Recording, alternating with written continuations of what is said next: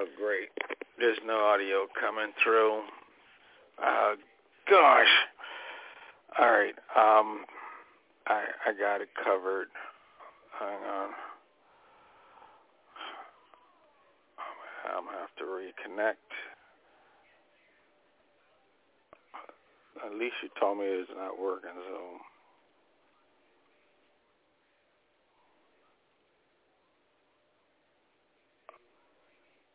I didn't end the...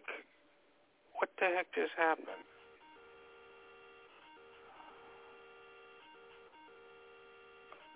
Okay, something went wrong. No, it's there. Okay. Come on. I hit direct connect. And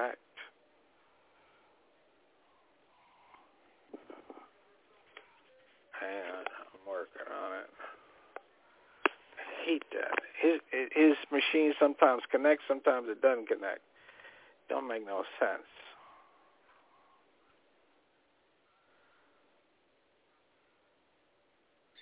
Not perfectly by any means of it, but yes, I can, for instance, sometimes say who is born in a certain day sign and so forth. There is a reality to it, but it's not physical. It's not based on the astronomical measurements.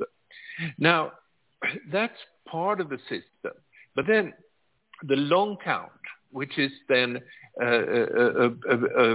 so far it's gone 5,140 years or so.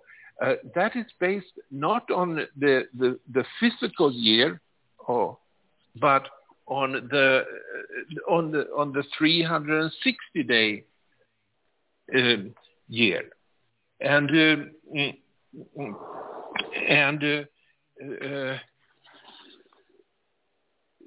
the 360-day years, the Maya would use, even though they knew that wasn't the best estimate of the solar year.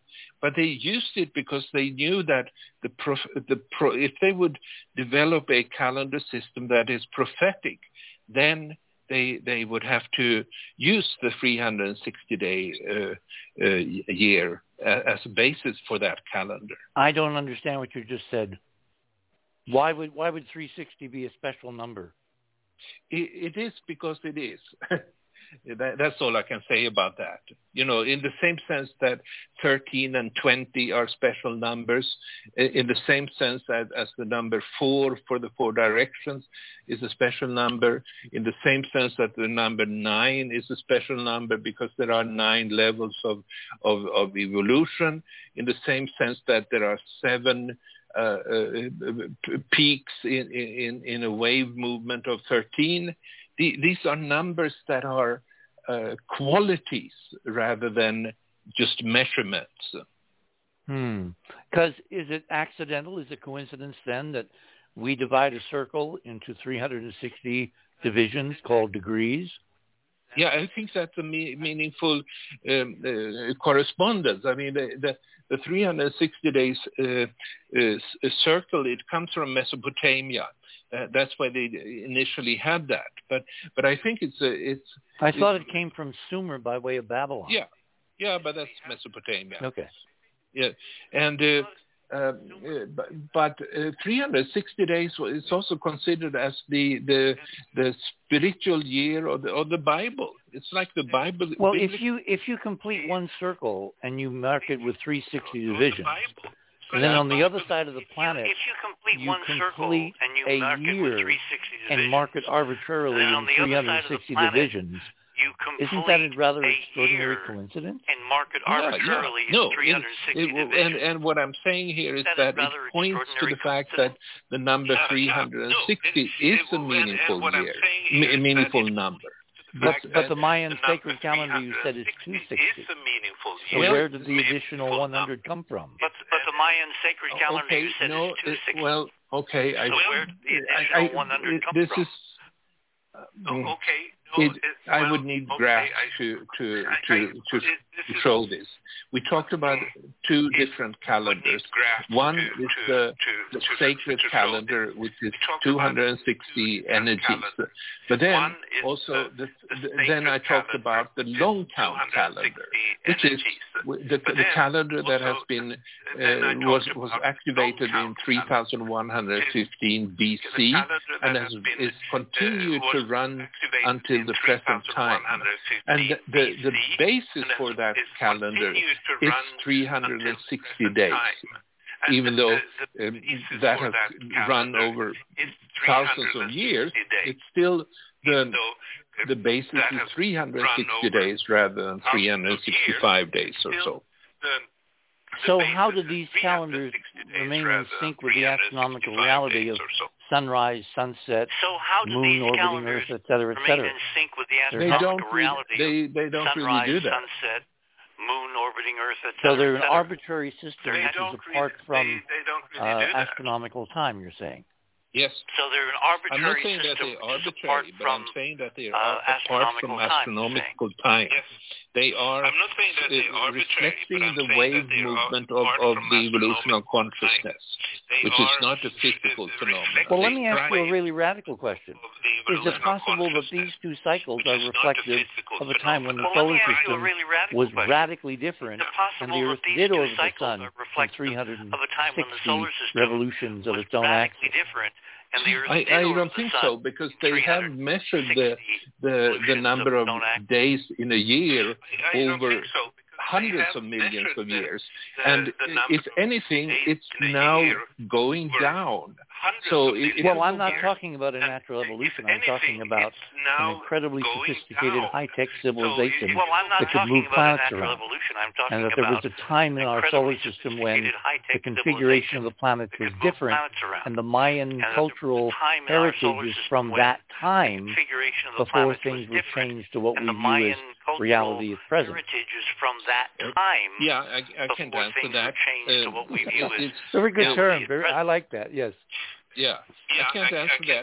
What I do know is that the number of days in a year is going down, and it seems like it's asymptotically approaching 360 days. And I don't know when in the future it will come down to that, maybe in 100 million years or something like that. But it's going down. It's not that it used to be 360 days. It is. I guess maybe I'm not communicating clearly. We have found in our research that there are evidences of incredible high-tech civilization all over the solar system. We have found in our research a civilization with the potential to literally move moons and planets around, to create what I call designer solar systems. We even have evidence outside the solar system, discovered by NASA, of other planetary systems that are so bizarre that the Occam's razor explanation is they're not natural.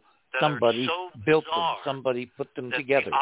I'm thinking in particular of a system called TRAPPIST-1, which is about 39 light years away and consists of 7 Earth mass planets, all orbiting in coplanar orbits at varying distances from the M-type star, which is the center of the solar system, which under any natural model of planetary solar system formation and evolution is frankly almost impossible to conceive how something that bizarre came about.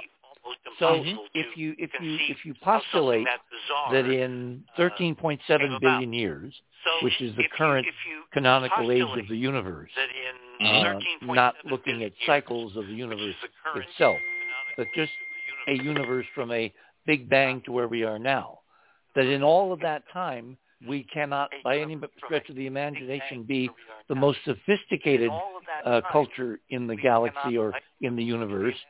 Is it not possible that long before us, there were cultures or technologies or starfarers that created a technology based on a physics that we only have, kind of hints of, that allows you to negate inertia, change mass, move planets and star systems around so that the Mayan cultural heritage could in fact extend over a vast experience of time and space to when, in this system, the configuration of planets was not what we currently think of as normal, but that calendrical system, those two systems, came from a different measurement of time by that astronomy, having nothing to do with what we currently observe.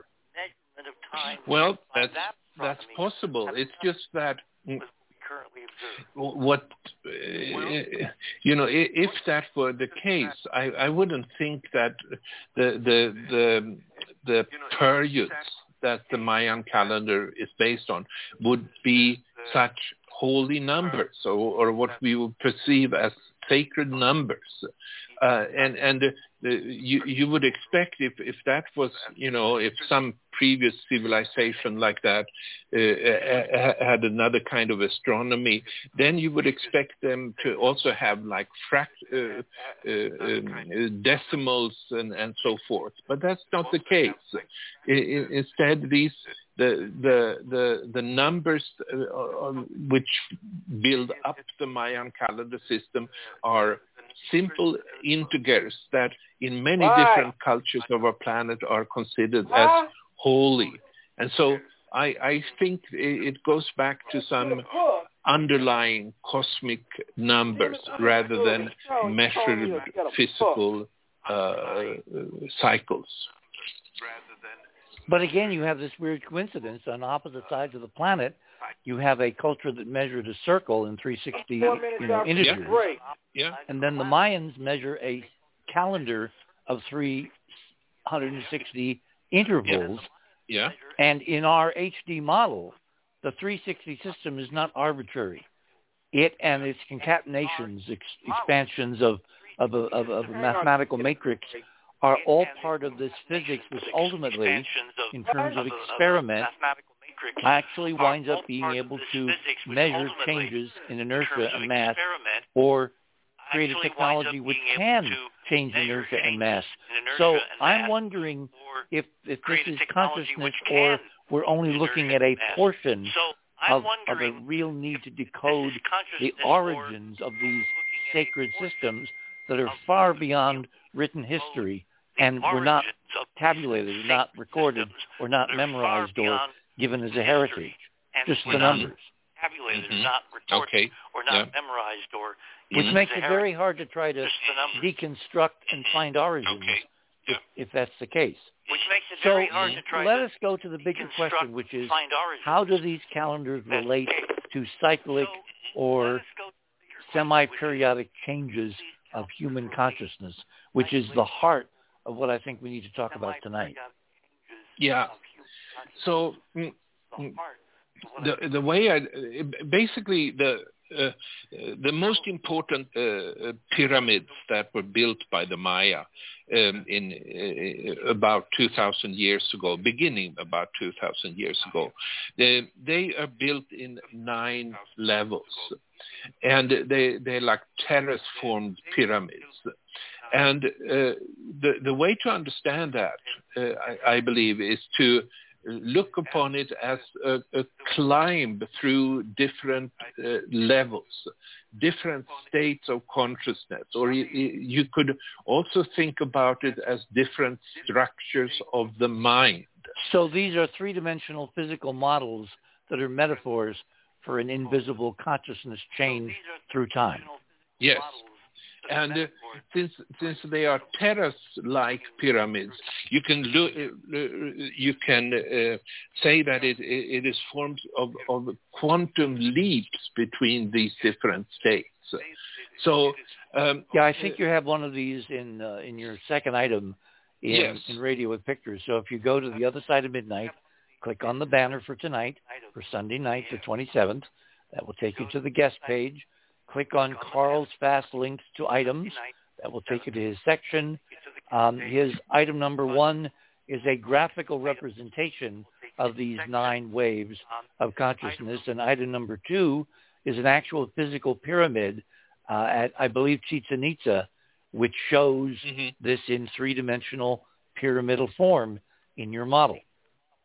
Yes. So to take one such example, I think the best example is Ben reading it. Sorry. Thanks, Steve. Thanks, Steve. Yeah, definitely. See, you're too damn interesting. I get lost in the conversation. That's not a good thing to happen. Anyway, my guest this morning is Dr. Carl Calleman. We're talking about consciousness changes. Are they cyclic? Are they determined by some vast background cosmic metronome? Stay tuned. You're on the other side of midnight. My name is Richard C. Hoagland. We shall return.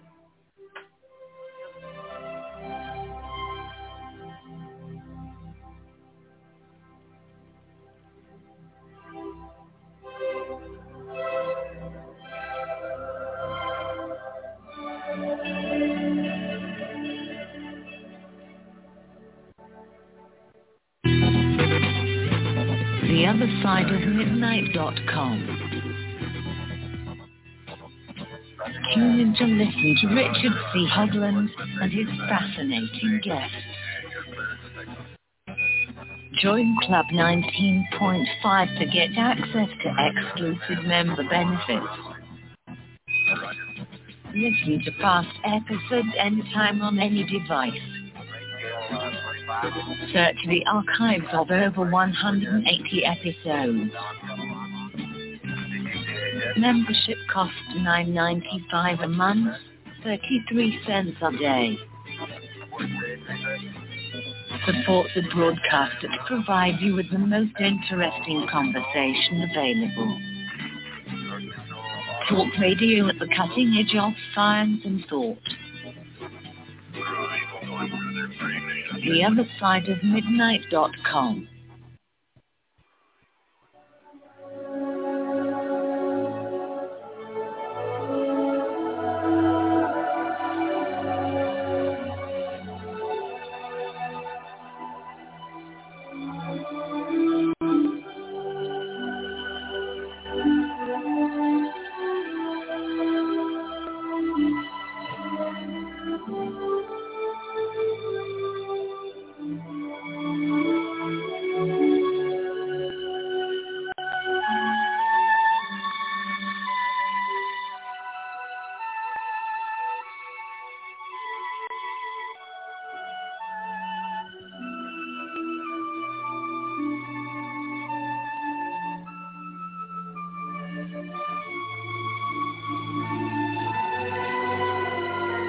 And welcome back, everyone, on this Sunday night here in the land of enchantment. My guest this morning is Dr. Carl Calleman, and we're discussing the very mysterious and in some sense timeless Mayan calendar and its use as a predictive tool or as a reflection, as a mirror of changes in human consciousness according to the Calleman model. So I guess, Carl, we should move then directly to these 9 time waves, these 9 grand cycles, and find out, A, if they have observables in the geophysical record, and if they don't, do they have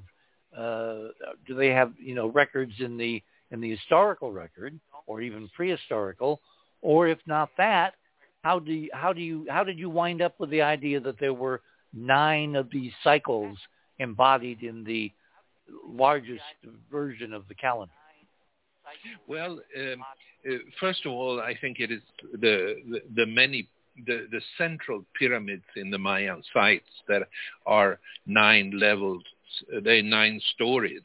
That's true for Chichen Itza, the pyramid of Kukulkan, the plumed serpent in Chichen Itza. It's true for the Temple of Inscriptions in Palenque. It is true for the Temple of the Great Jaguar in Tikal. These the most iconic Mayan pyramids are built in 9 levels. And it's also knowledge that we have from them that they also would associate like 9 gods, each one of them to each one of these levels. The number 9 plays a significant role in many of the calendar systems or the Maya.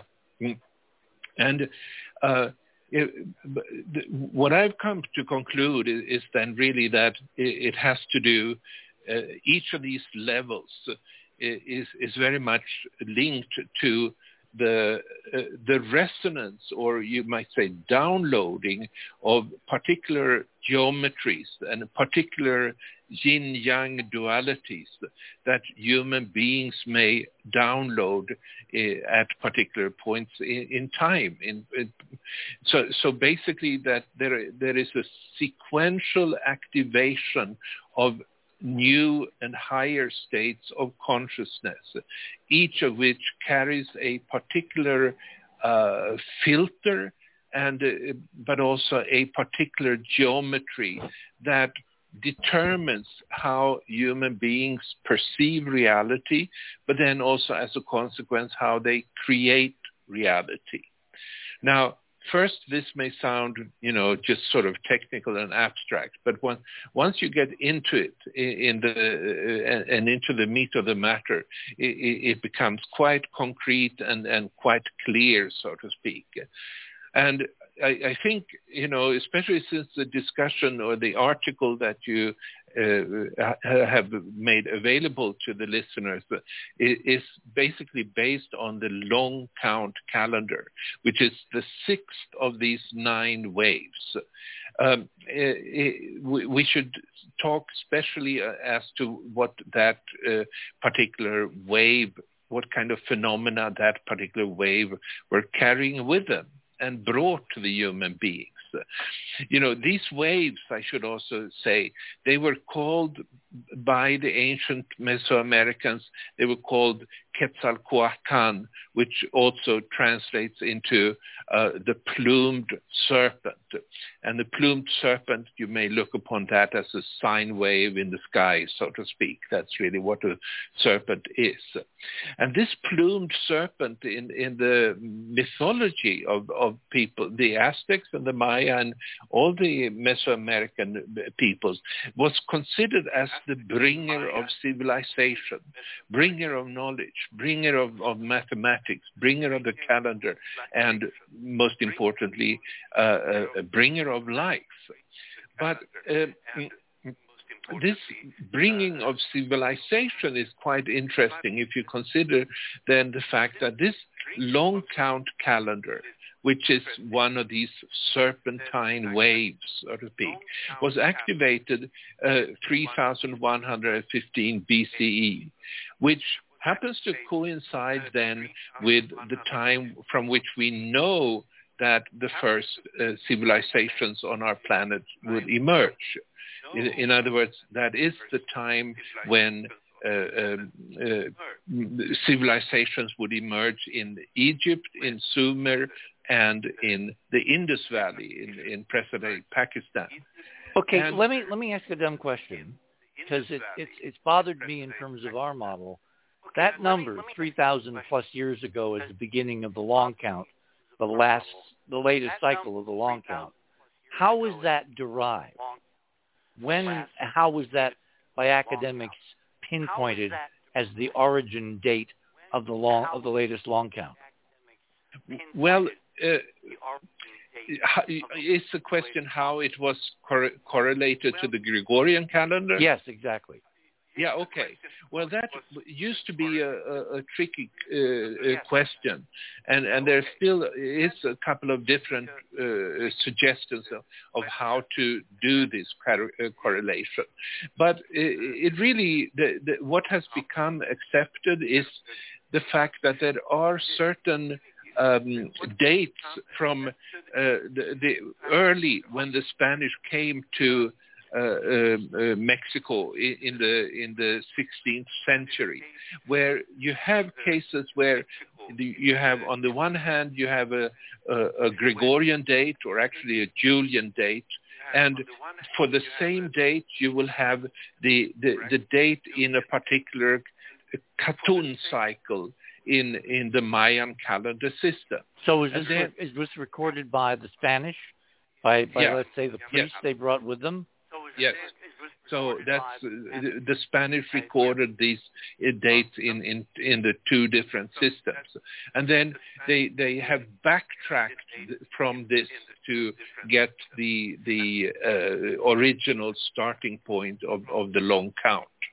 Well, the reason I ask is because when Robin and I went to Chichen Itza, and under reasonable duress, I was able to actually measure the energies, the torsion field changes of the pyramid, the Kukulkan pyramid. Mm-hmm. I came to the realization that the long count in predicting, because we were there in 2012, in the December of 2012, that was wrong. That the actual turning point for the long count was not 2012 in the Gregorian, but 2016. They was off by 4 years, and that has to do with some astronomical measurements. The point is, if that's off by 4 years, and the real end of the latest long count was in 2016, the model predicted that all kinds of amazing changes would happen. Well, look around the Earth. All kinds of amazing things happened in 2016, but not in 2012. Yeah, but I don't understand. How did you make that correction, so to speak? How did you come to 2016? Because the sun, hang on, you asked the question. Yeah. As the sun, as it's passing the galactic center, above the galactic center, which is that alignment between the Earth, the sun, and the black hole at the center of the galaxy. That alignment, is midpoint in 2016, not in 2012, the way it's traditionally been counted. And I attribute that to an error of 4 years in 1944, when the academics were trying to reconcile the latest archaeology in Mayan country with the Gregorian calendar. We have the same problem in the Western tradition of aligning the biblical, calendrical systems of the Hebrews with the Gregorian calendar. When was Christ born? That kind of thing. Yeah. So these errors can creep in. The difference is that not many people have aligned the Mayan calendar with this solar galactic center alignment, which in fact culminated in 2016 and not 2012. Yeah, but then you are doing what I said I don't think is right, namely that you're basing the calendar on astronomy.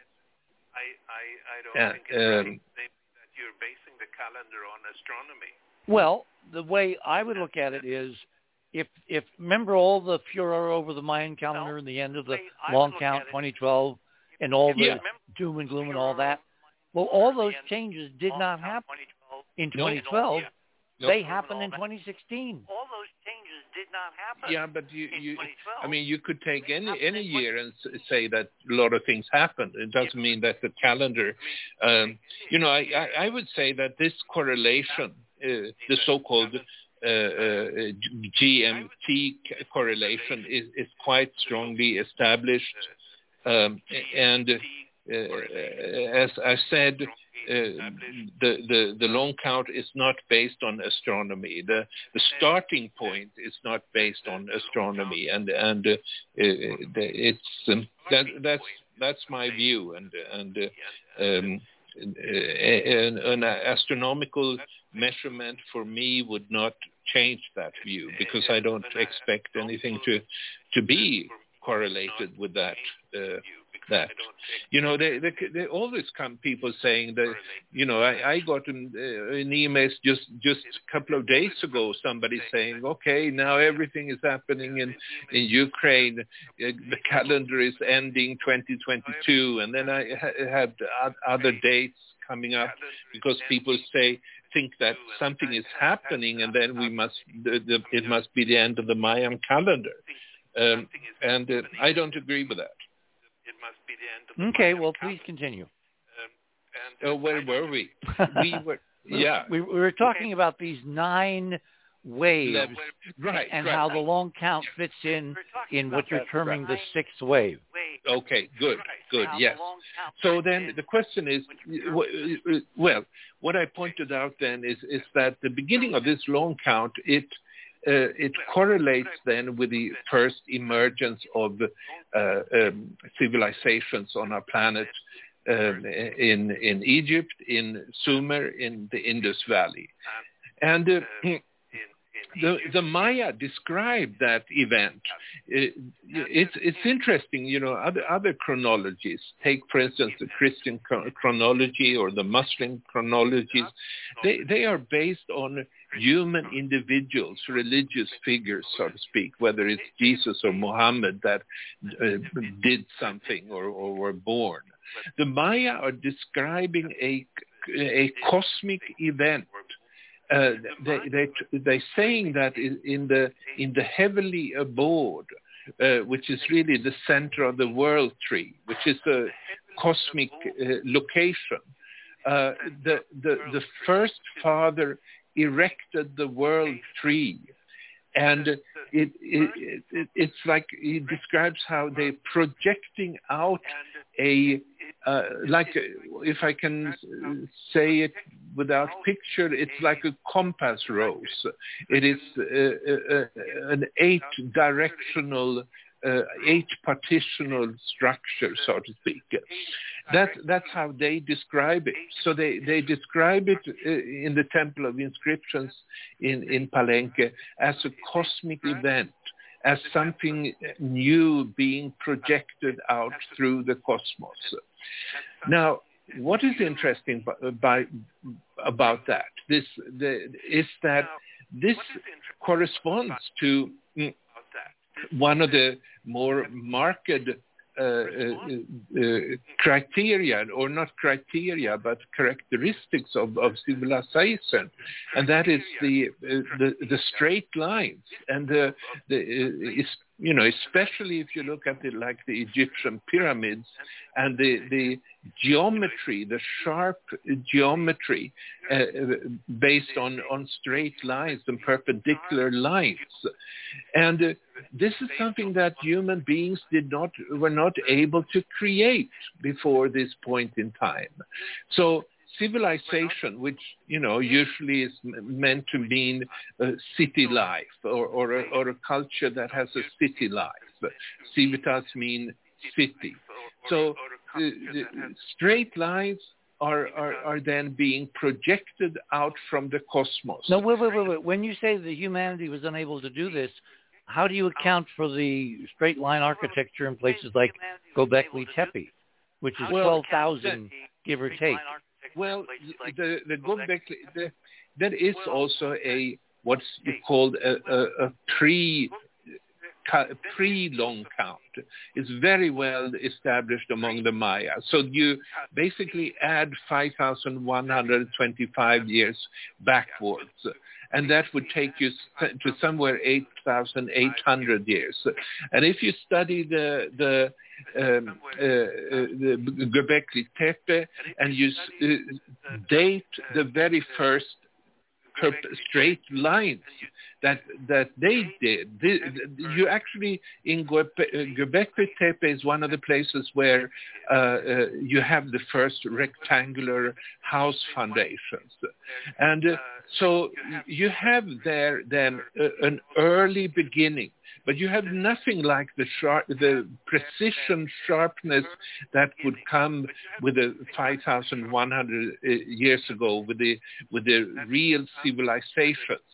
The Göbekli Tepe was built by hunter-gatherers. It wasn't a city life. It was people that it wasn't a civilization. It was a culture that amazingly, without having even gone through agriculture. Well, wait. Given that about 5% of what I think encompasses the entire site has been excavated, how can you say that categorically when 95% is unknown, still buried? To say what categorically? That it was built by hunter-gatherers. Oh, that's what the Klaus Schmidt came to conclude, the German archaeologist. Yeah, based on what, 5% of his excavation? Well, yeah, I mean, why would you? Because the amount of organization and surplus energy, et cetera, to do these mega archaeological structures requires far more than hunter-gatherers had at their disposal. Well, just simple energy, calculations. Well, plus the sophistication of Göbekli Tepe, where these chambers are sound chambers. They're resonant frequency modulators. Those limestone things standing in the center appear to be giant tuning forks that were resonated by some extraordinary, probably choral groups that knew what they were doing because they wanted to resonate certain frequencies. This is far beyond hunter-gatherer primitive level of comprehension, one would think. Well, not necessarily. I don't know why it would be beyond their comprehension. I don't know why hunter-gatherers would be less advanced, but they didn't build cities. That's the point. And they didn't create a civilization, a centralized civilization like the Egyptians. And they didn't have writing. And that's another interesting aspect that really comes with these straight lines and perpendicular lines. People had symbols before the emergence of writing about 5,000 years ago. So you're basically saying that in terms of conceptual consciousness, there was some step function, some mini big bang in human consciousness at this time frame of the beginning of the Mayan calendar, the long calendar. Oh, absolutely. So the mind changed. The human mind changed because they downloaded another kind of mind which was made accessible from the cosmic center. That's what they say, basically, that it's the center of the tree of life. That's where the first father projected out this kind of a thing. Well, there are scholars who say that whole tree of life comparison is really the mapping of the interstellar dust clouds between us and the center of the Milky Way. That is where this transformation emanated from, which is another way of saying the alignment with the center of the galaxy. Well, I look upon it differently. I think the tree of life is in the underlying reality. And then, the Milky Way is created as a physical expression of that underlying reality. That's thinking big, all right. Mm-hmm. I mean, this is the ultimate expression of what? Mind over matter? Yeah. Okay. So we have our definitions straight. Yeah. Yeah. So anyway, what happened then when the long count began, and there are also predecessors, you might say, Göbekli Tepe, Catalhuyuk, Jericho, a couple of places in the... Tepe is at 12,000, Catalhuyuk and the other one you mentioned are at 9,000, I think. Yeah, 12,000. That's really that's beyond what if you just state perpendicular structures, and then you will come more to 9,000, I would say. at Göbekli Tepe. It depends on what you want to date if you're looking at that thing. But basically then, 5,000 years ago, when the Egyptian pyramids started to be built and the Egyptian institution of pharaohs, the monarchy there was established, and they got their capital in Memphis. When the Sumerians started to build their ziggurats in Mesopotamia, and people even in several other places in the world, like in Mongolia, they built pyramids, and there is a place in Peru that is called Caral, where they built pyramids. And for the first time, really, you don't have pyramids before this. And the way I look upon it is that only then, when they had downloaded this new frame of consciousness, when they had downloaded this new mind, did people start to build these kind of structures. And the dating... So just to be sure that I'm following you here, you're saying at that date, the beginning of the Mayan calendar, a long count roughly 5,000 plus years ago, the conceptualization of rectilinear geometry dawned. And also which is basically Euclidean geometry, right? Yeah, it's the beginning of that. Yeah. So how did people before then see reality and the world around them and the universe and, you know, day-to-day life and all that? They didn't see right angles. They couldn't conceptualize, you know, rectilinear foundations. No, they couldn't. And for instance, if you go to the cave painters, cave paintings in France or Spain that go back even 40,000 years ago, what you notice then is that, yes, you might say that the art is remarkably good in portraying the bisons and the various kind of animals that were portrayed in there, but they are upside down, they're floating around, and what I'm saying is that people then were in a much more like a floating state of consciousness. But wait. And as far as I remember, and I haven't looked at this in a while, there are enigmatic geometric symbols amid that art, which are totally untranslatable or translated by any naturalistic model. The animals, they kind of figured out their hunting magic, that kind of thing, which is a model. But the geometry is completely beyond conceptualization by modern archaeologists because they don't understand why these 40,000-year cultures were memorializing in paint, you know, hematite on the cave walls, geometric symbols. No, you don't find strict geometric. Yes, you do. It's right there in the artwork. That's what makes it so baffling. No, you don't. You haven't looked at the Lussu caves and the ones in Spain? I've been there. And?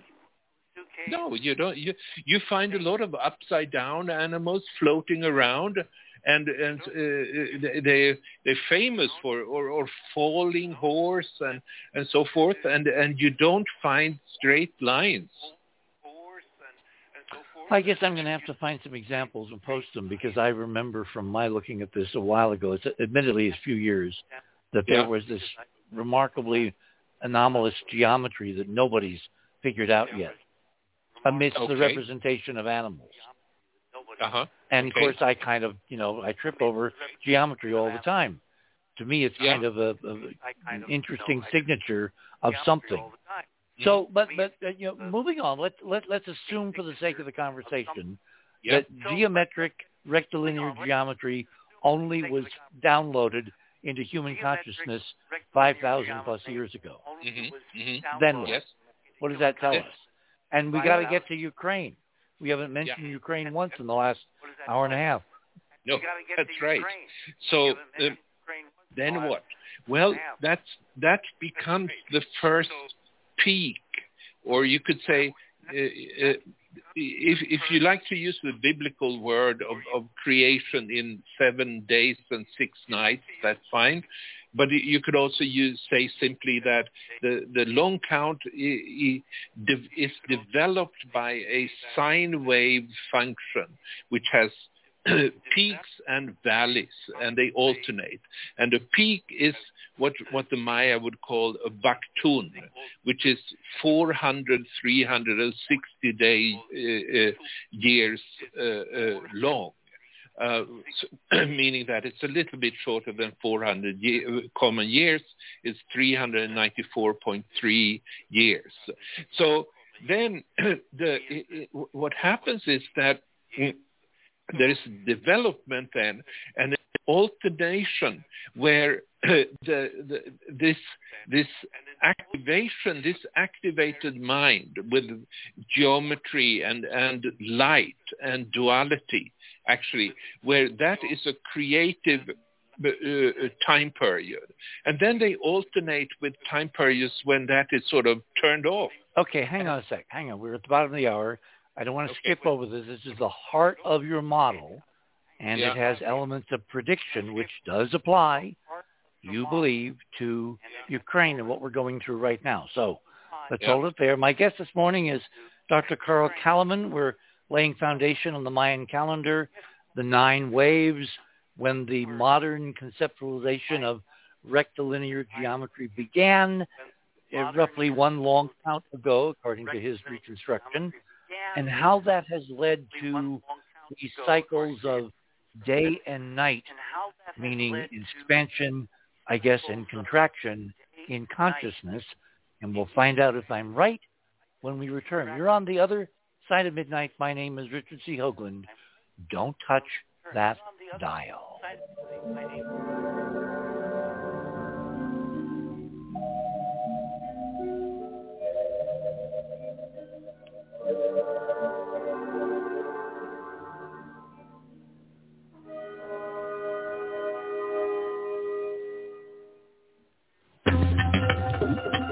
TheOtherSideOfMidnight.com.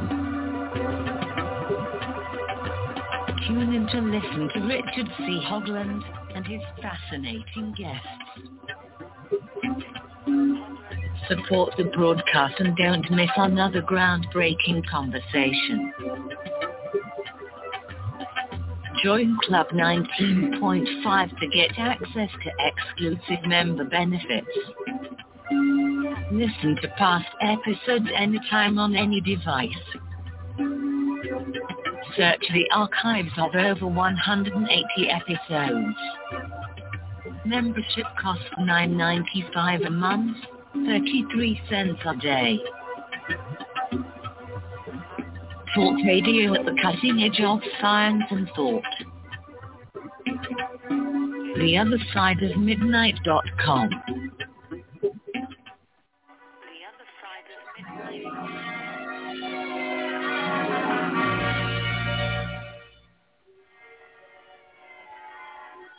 And welcome back, everyone, to The Other Side of Midnight for this Sunday night. And I'm hearing an echo. I don't know why I'm hearing an echo. I should not be hearing an echo. Okay. Maybe if I turn that down. Yes, that seems to have gotten rid of it. My guest this morning is Dr. Carl Calleman. We're discussing the Mayan calendar in the background of the 9 super waves or subsections. I guess, Carl, we should ask the simple question: are these 9 waves subsections of a large, huge wave, or are they 9 separate epochs which have roughly equal duration in which different things occur? They are. They have different frequencies. So with every higher wave, we'll have a 20-fold increase in frequency, meaning that a time period in the lowest wave, in the first wave, is 2.5 billion years, whereas a time period in the highest wave, the 9th wave, is just 36 common days. Oh, so my gosh. So it's an enormous frequency increase in this. And this is really something that explains the speed up of time and the speed up of evolution, that in the beginning of evolution of the universe, for billions of years, there really wasn't much coming out in terms of life or so forth. It just took billions of years until change the Earth was essentially non-existent. Yes. But then with every new such wave, there is an increased frequency, and the new wave creates a more complex universe, and it creates also an interference pattern with the underlying wave.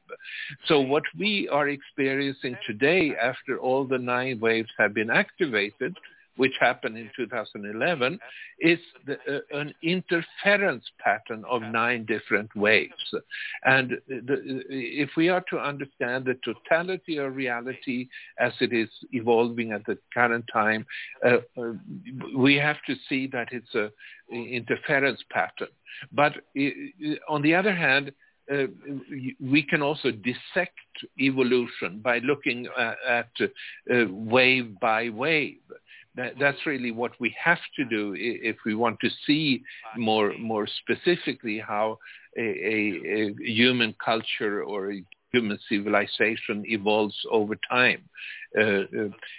So why, I talked about the 6th wave as an isolated wave, but really in reality, it's just one of the 9 waves that it creates the interference pattern of evolution. So things basically, as Art used to say, he called this the time of the quickening.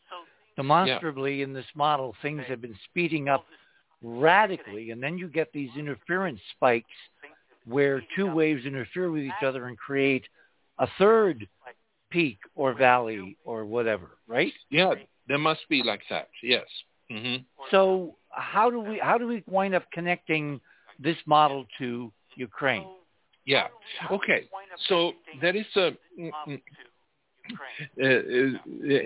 it's good if people are looking at the picture that I provided and you provided, because they may help an understanding that there is an alternation.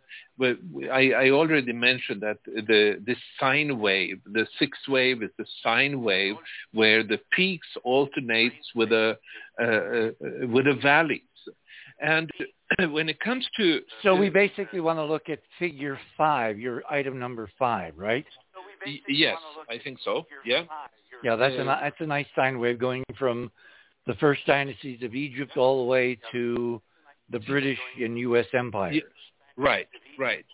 And then there is, I have to go back to that particular picture so that I know where you are. Number 5. Let me see here. I have to, it should go quick, I think. Number 5. Here you are. Let's see.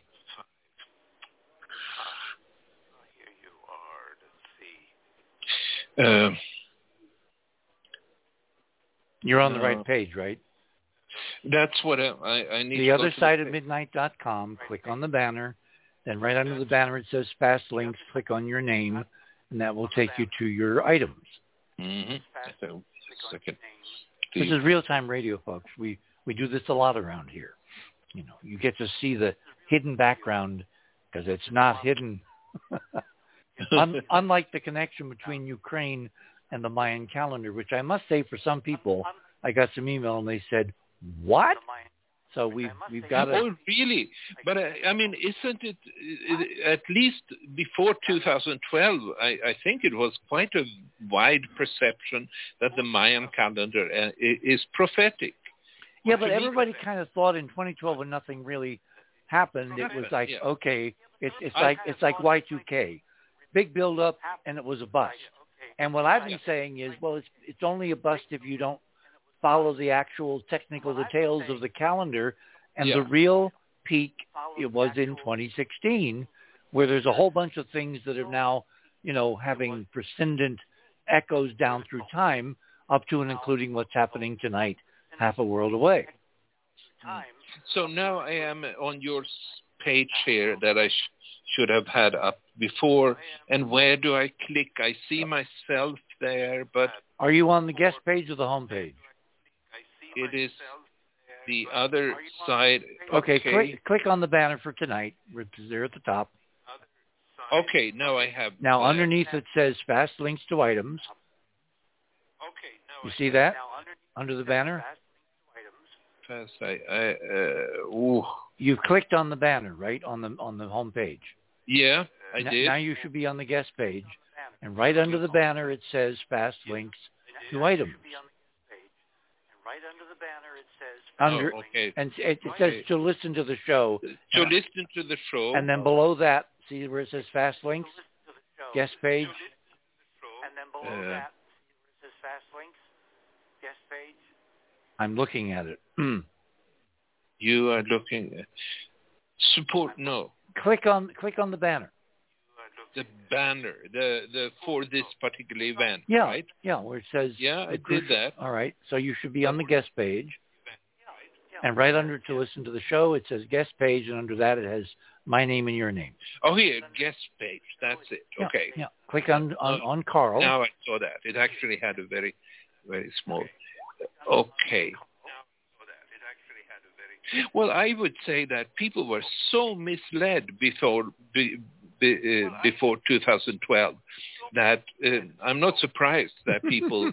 people are misled easily about a whole bunch of stuff, Carl. So yeah, I know that. Where is the... Just scroll. It should be right there. You probably arrived at number 1. Just scroll down to number 5. And then below that is 6, which is your day-night comparison. Yeah, okay. But there is a missing one I think I sent you. I'm fairly certain I sent you.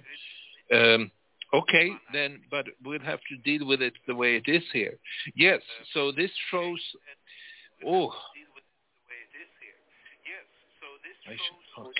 I didn't pay attention to this, or something happened that this, and now I guess it's too late to influence that. But you remember from my article, the maps that showed... Yes, those 4, was it 5 maps and missing one in the lower right-hand corner? Yeah. Which basically showed these shifting eras. Yeah. And they seem to shift geographically across the Earth, with the 12th meridian measured from Greenwich being a kind of a... No, not from Greenwich, but rather it goes through Rome and Berlin. But it's... isn't it measured from Greenwich? Yeah, well, when you say 12, yes. Well, it was 12 degrees east of Greenwich.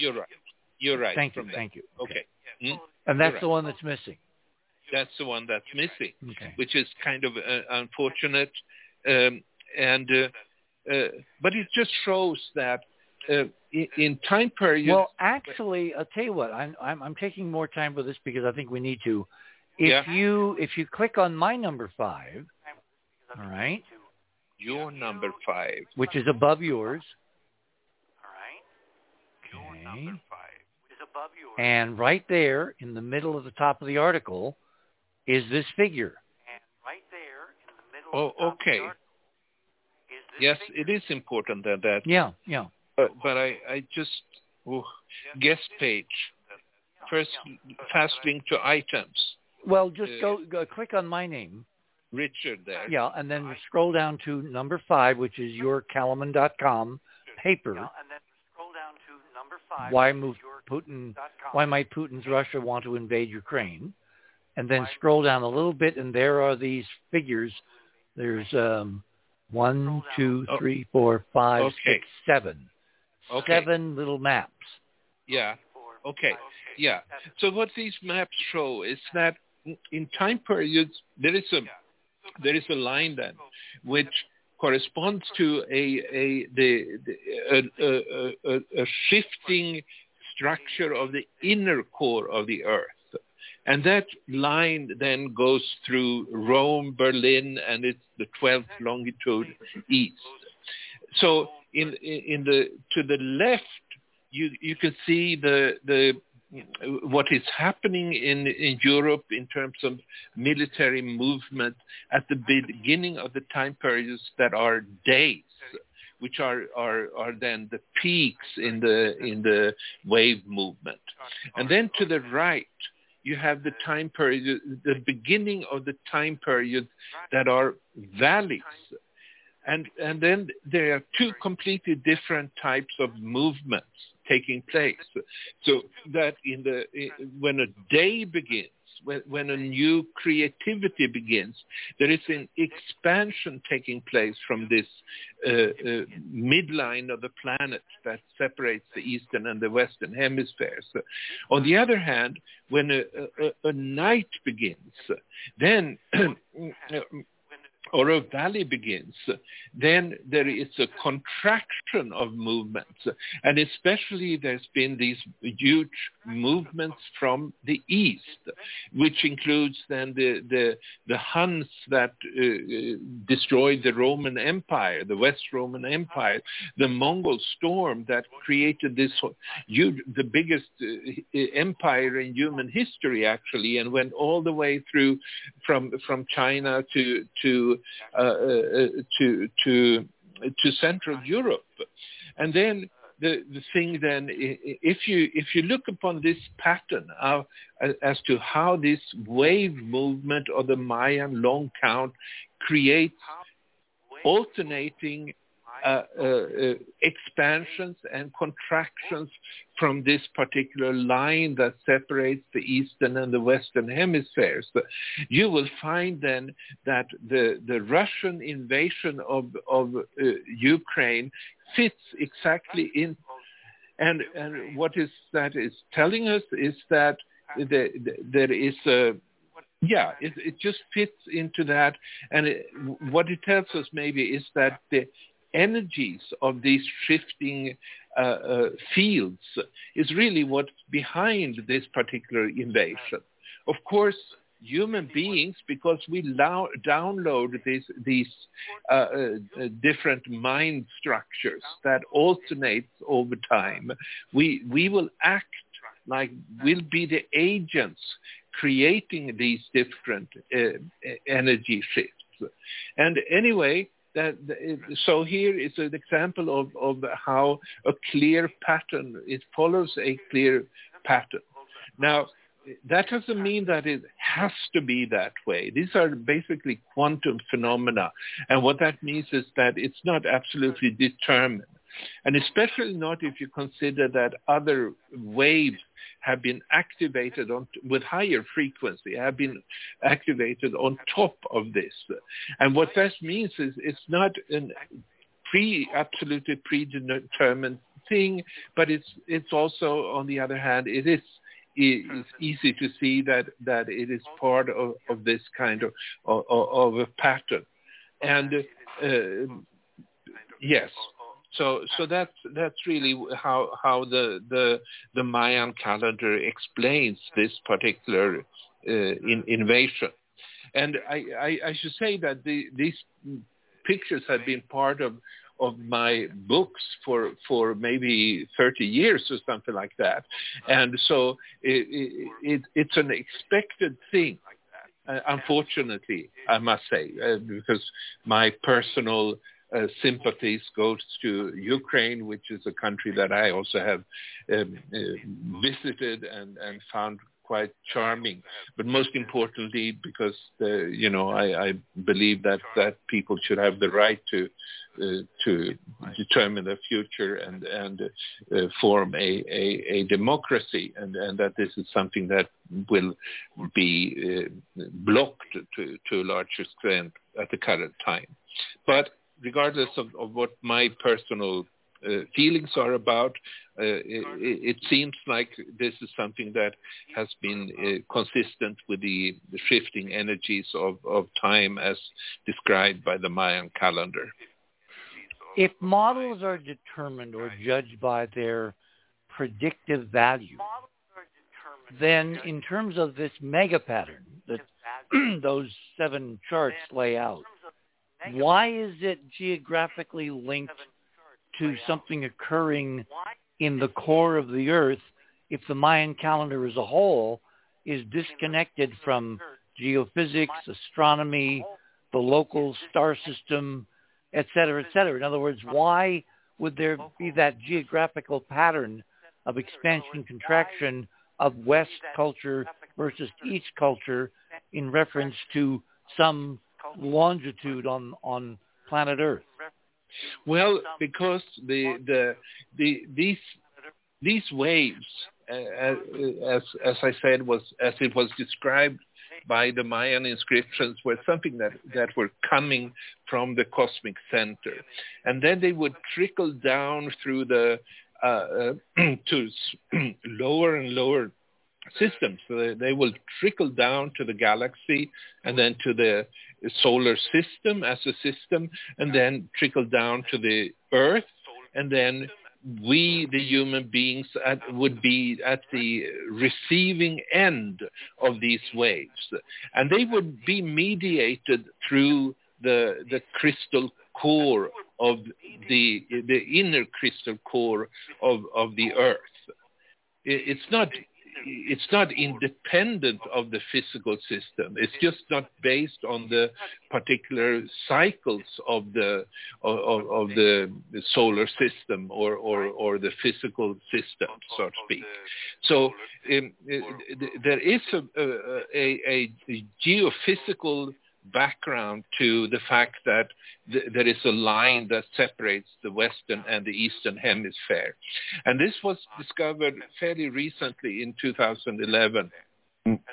I had predicted it for 20 years before that this line there would be such a line that separates the East and the West, and that line would basically go then from Rome to Berlin to Copenhagen and up to the North Pole.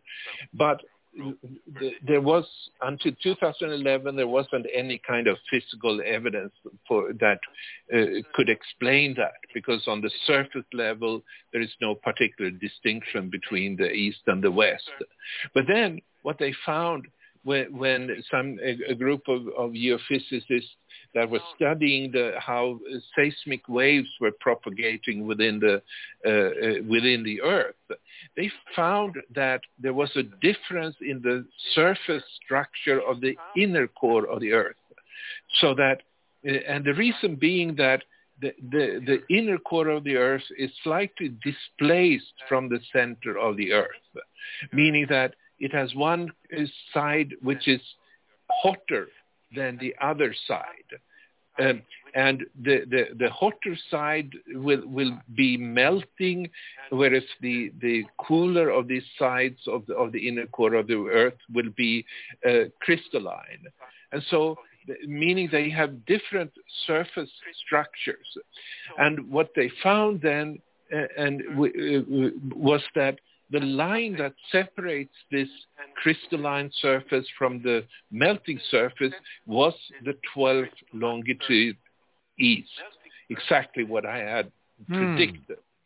And I've always heard, not always, in the last 15, 20 years, I've heard that the inner core is rotating at a different rate than the surface crust, which means if there was a physical differentiation in the inner core, it would sweep the entire surface of the world in a given period of time as the two get out of sync and then back into sync. Yeah, I've heard that too, and I will not attempt to explain it. I can send you the article where this particular differentiation. Yeah, but what you're describing, unless the rotation differentials are so small that it takes literally thousands of years, or maybe hundreds, for there to be one complete cycle where it catches up again. You follow me? Yeah. The inner core, the outer Earth is rotating, but each are rotating at slightly different speeds, so the inner core can lap the outer surface every X number of 100 or 1,000 years, that kind of thing. Yeah. That would modulate surface activity based on energies that are refracted, modulated, determined by, influenced by the geometry of the core. Yeah. Could that explain your day-night cycles? Because it seems to me that you've got, when the western side of the 12 degrees is in dissension, collapse. The eastern side is in expansion, and then it alternates. Expansion, contraction, that would appear to be a modulation cycle if there really is a geometry. And I've seen the same papers. In fact, the geometry is described as cubical, not spherical, but cubical, and the waves, the transverse waves of earthquakes, go through the axes of the cube at different rates, which is how they put together this geometric model that in the center of the Earth, the core is actually a cube, and a cube is, of course, a double tetrahedron, which is where this model interfaces with our hyperdimensional torsion field tetrahedral model. So if these cycles that you're mirroring are a phase function of the rotations being in and out of sync, that would explain the surface patterns geographically on the surface of the planet in terms of migrations of humans, movements of settlements, expansions of empires, all of that. It's quite possible, yeah. So now all we have to do is pin down, is there a difference rotation between the core and the surface of the Earth? And in whose data does that secret lie? And does it match your cycles of the ninth wave? Yeah. The sixth wave. Six of 9. 6. Yeah, 6 of 9. Yes. Yeah. Well, that's a study for some other time, maybe tomorrow. Well, it sounds to me like a literature search, because somebody must have published a paper based on earthquakes. This is all based on earthquake data, that the inner core is rotating with this geometry, this incredible cubical geometry. Because you wouldn't expect cubical geometry where the flow of sound waves in one direction is different than in the right angles to that direction. That is stunningly unexpected in all previous geophysical models of what's going on in the center of the planet. Yeah. And our planet may not be the only one that exhibits this. This should obtain for Venus, for Mars, for maybe the giants like Jupiter, Saturn, where there's huge modulations of surface activity that is inexplicable currently. But less is known about their inner structures, though. Well, the same is not known about the Earth's inner structure. It's all inferred by means of the waves and physical laboratory experiments where sound waves don't go through liquids the same way as they go through solids, et cetera, et cetera. So this is all a prelude to Ukraine. So you're saying that we're in a phase of the cycle where the East is expanding and the West is contracting, but how does that affect the geophysical placement of Ukraine in Russia, which is to the south and not to the east or west? Well, I would look upon it as mostly an invasion from the east towards Ukraine. You can say to the south. Moscow is directly north of Kiev, practically. Yeah, right. To me, that's not that's a detail. None of these. If you look at the previous movement from the east to the west, they can be south and north, but overall, it's a major movement from the east to the west. So we're talking a movement which is more cultural than physical. Well, because the Mongols were a very different culture than the Huns, very different culture than the British Empire, and these are East-West cultural moves as opposed to physical moves, except kind of collaterally.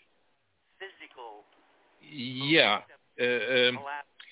Well, I think these movements from the East in particular have a violent military character, so to speak, regardless of whatever the cultural aspects have been of them. There's also a cultural aspect, but it's as I said earlier, that it's not cyclical in the sense of identically repeating the same events. It's about creating similar kinds of events at the same place in a period of evolution. Okay, we are at the top of the hour. My guest this morning is Dr. Carl Calleman. We're going to be joined in the next couple of minutes by Georgia Lambert, who is our resident metaphysician, who has been sending me some notes in Skype, and she says, this is fascinating. What he's talking about is directly in accord with metaphysical models. So I can't wait to get these two folks together in the last hour of The Other Side of Midnight. My name is Richard C. Hoagland, and we shall return, because if Carl is correct, then the prognostications of what is coming for Ukraine, and by metonymy, the rest of the planet, could be a literal hinge point of history indeed. Don't touch that dial.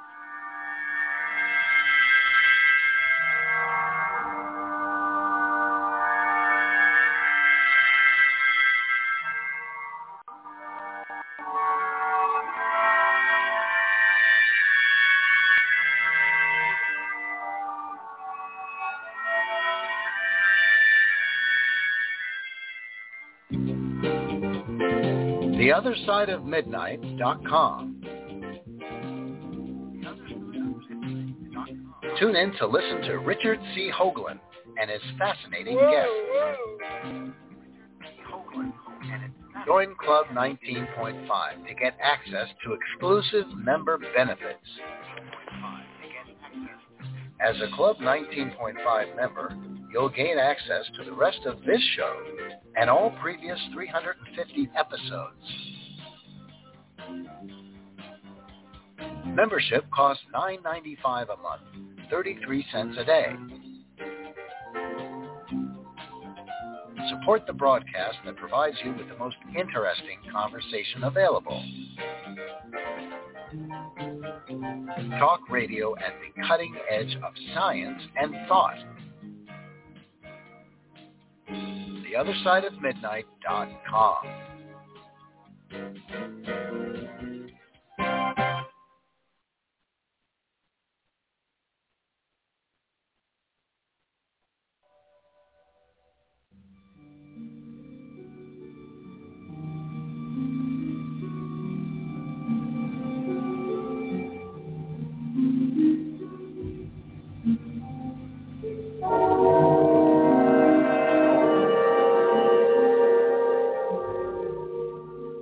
And welcome back, everyone. We have passed the witching hour. It is now Sunday night, Monday morning here in the land of enchantment on the other side of midnight. And we've been joined by Georgia Lambert, who has been listening.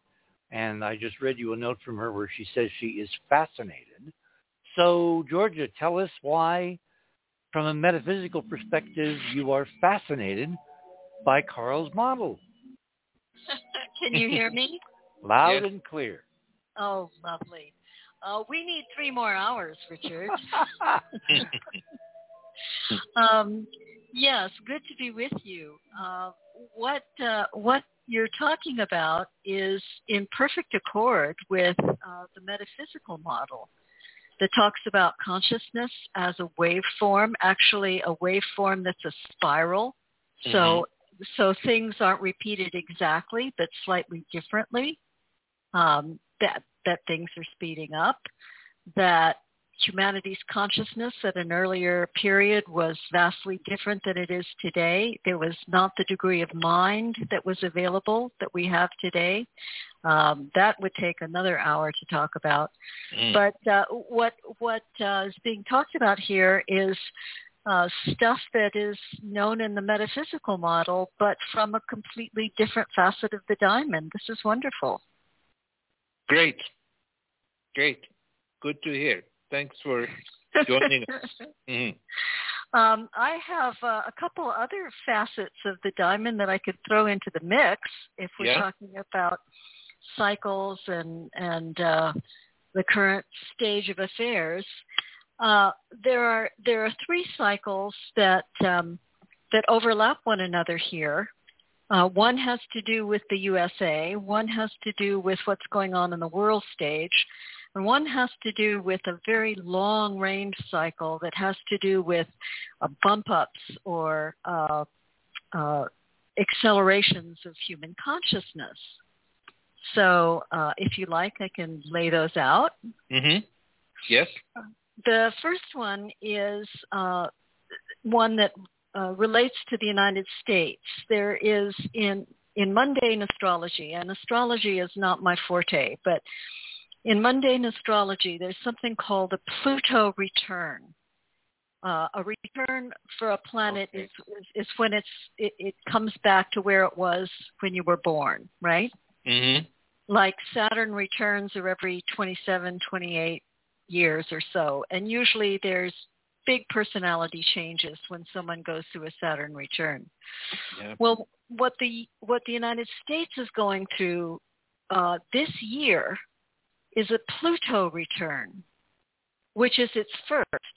The Pluto return is every 248 years, so it doesn't affect individuals, but it affects nations.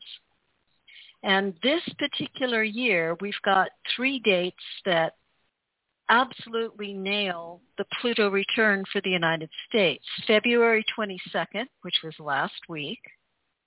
July 11th is the next one. And December 28th is the one after that. And these particular cycles have to do with death and rebirth, subconscious underworld stuff coming up, power struggles, personal power, subconscious motivations, the changing of the guard in empires. For instance, in history, the Roman Empire experienced its first Pluto return between, say, about 218 and 220 AD. And this was, of course, dramatic shifts in power, along with scandal and death. The second Roman Pluto return was between 461 and 468, just about 8 years before the official fall of the Roman Empire. The British Empire experienced its Pluto returns, once during the Great Famine in 1315 AD, another at the start of the Elizabethan era and the golden age of English literature, and the last one during the creation of the United Kingdom in 1801. Spain underwent theirs in 1972 when Franco relinquished power. France, the death of Napoleon, and Russia, the death of Stalin. So Pluto returns are pretty big for nations. And the U.S. has Pluto in its house of money and property, but mostly values and personal needs and resources. So this particular year marks a cycle for the United States to have great upheavals in who we think we are, our motivations, what we lend our energies to, a lot of old wrongs coming up, that have been hidden to be righted. All that is part of what we're going through right now. The second cycle is from Chinese astrology, and this is the year of the Blackwater Tiger. The last Blackwater Tiger year that we had was 1962, which was the Cuban Missile Crisis. Yes. Cuban Missile Crisis. And, boy, talk about another turn of the spiral and echoes, the past rhyming, as you would say, Richard. We're certainly having that now, aren't we? Grading into 63 when he was killed. Yeah. Mm-hmm. Yeah, exactly. And, culturally, in 1962, you had folk music getting into... All right, Georgia, let me interrupt and speak up for Carl, because he's very polite. Thank you, Carl. You are violating Carl's first law about the Mayan calendar, which is it's totally separate from planetary cycles, material mass, three-dimensional spins, all of the things that you and I have talked about a lot relating to the hyperdimensional model. But the Mayan calendar appears from Carl's analysis to be separate. So let me ask a pointed question, Carl. Can two things be true at the same time? Go ahead. I guess so. I mean, of course, I have looked at the question whether, traditional astrology, if that somehow is logically connected to the Mayan calendar system. And then I find it is not. There is no sort of logical connection. Now, that doesn't mean that there might not be, that the two independent systems may come to similar conclusions, but the systems are not linked. There is no connection between the two. Right. That's what I got from what you were saying before. But what's fascinating is that you've got a whole bunch of different systems coming to similar conclusions from completely different starting points. Which, from my physics point of view, guys, tells me they all have to be dipping into the same ultimate source or database or system. Mm-hmm. Otherwise, you couldn't get the same answers. Well, there is a unity in the universe on some level. Yeah, but that's a nice way of saying, I like to know specifically what drives what. I'm a very, meat and potatoes kind of cause, result, that kind of thing. Yeah. And as a physical scientist, Carl, you started in that universe, so you have that gene too. I know you do. Yeah, no. I think I can explain what started what from my particular model, the one I'm using. I'm just saying that that may not be logically connected to the traditional astrology. I think it's possible to explain this quite straightforward way. Well, the other thing, George, that might be going on is that we have a simultaneous superpositioning of different waves from different origins culminating at this moment.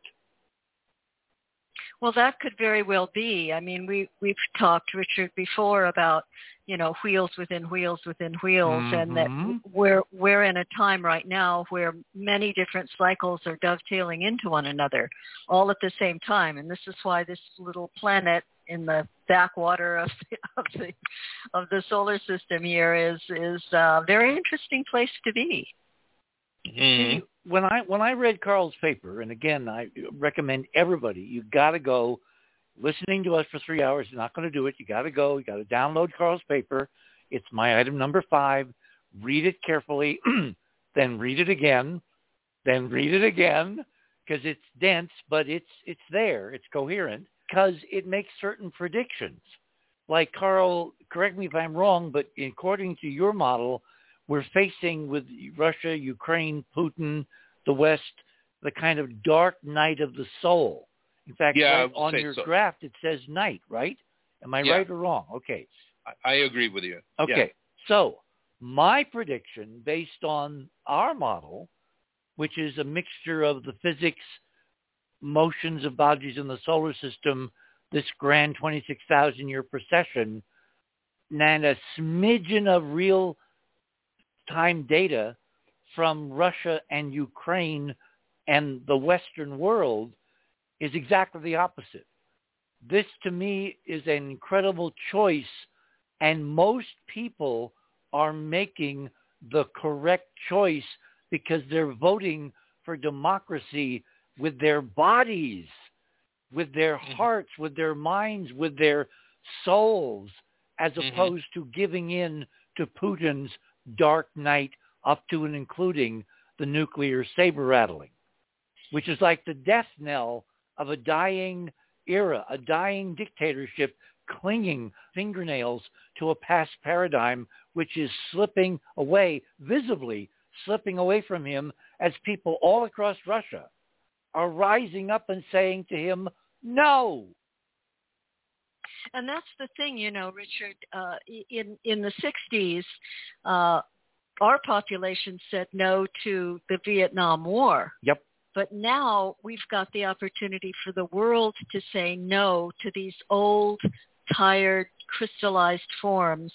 And that has to be dealt with before Phoenix-like we can rise to something completely new.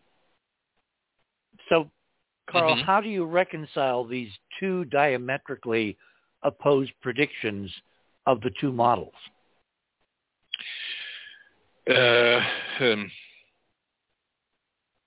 Well, I'm not sure if I can reconcile them. We will have to see how things play out, I guess. And also, I guess we should do what we think is right, to the extent that we are able to have any influence on the situation. Even if you're saying that people in Russia are protesting, I wouldn't be so sure that would be the end to the situation.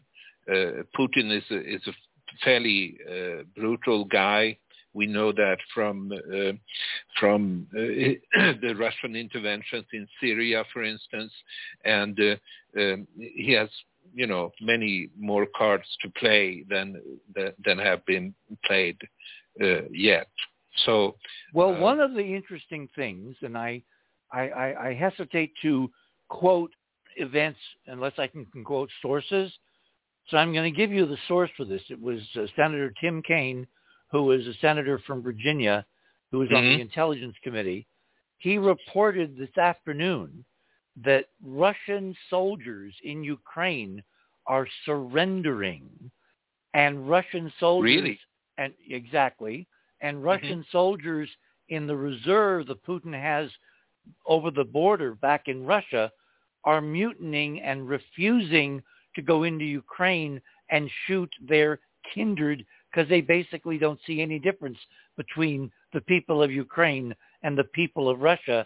And then you have the demonstrations. The first night after the invasion, 54 cities of Russians rose up in demonstrations. 1,700 were arrested. The number of arrested now is over 4,000, and then the demonstrations are getting bigger and bigger, not smaller and smaller.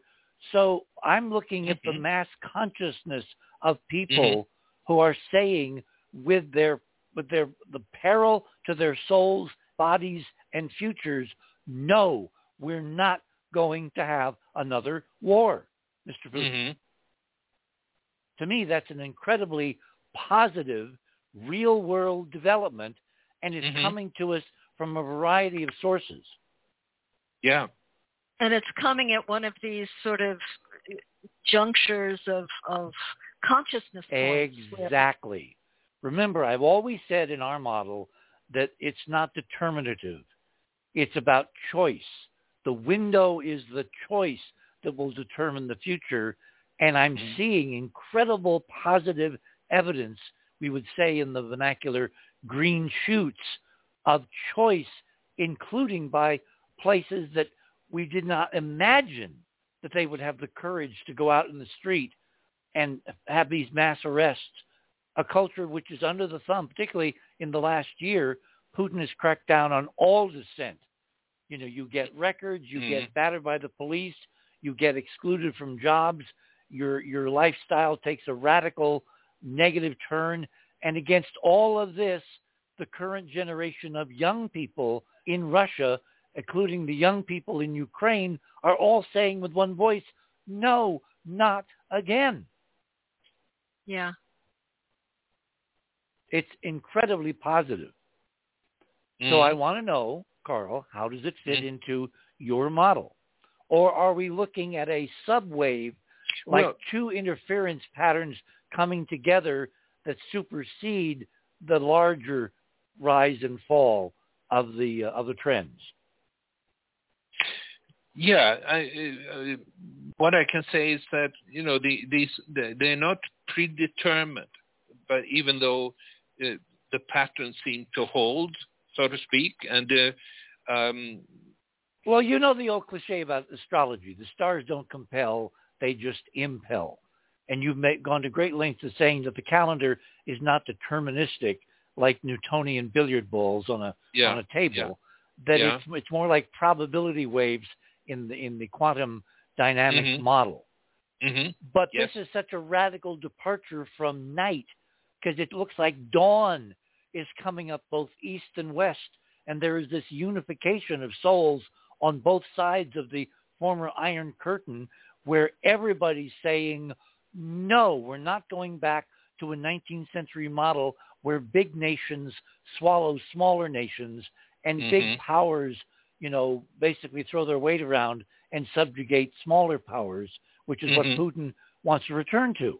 He wants a sphere of influence model where Russia is bounded by a whole bunch of, as you said in your paper, vassal states and not independent.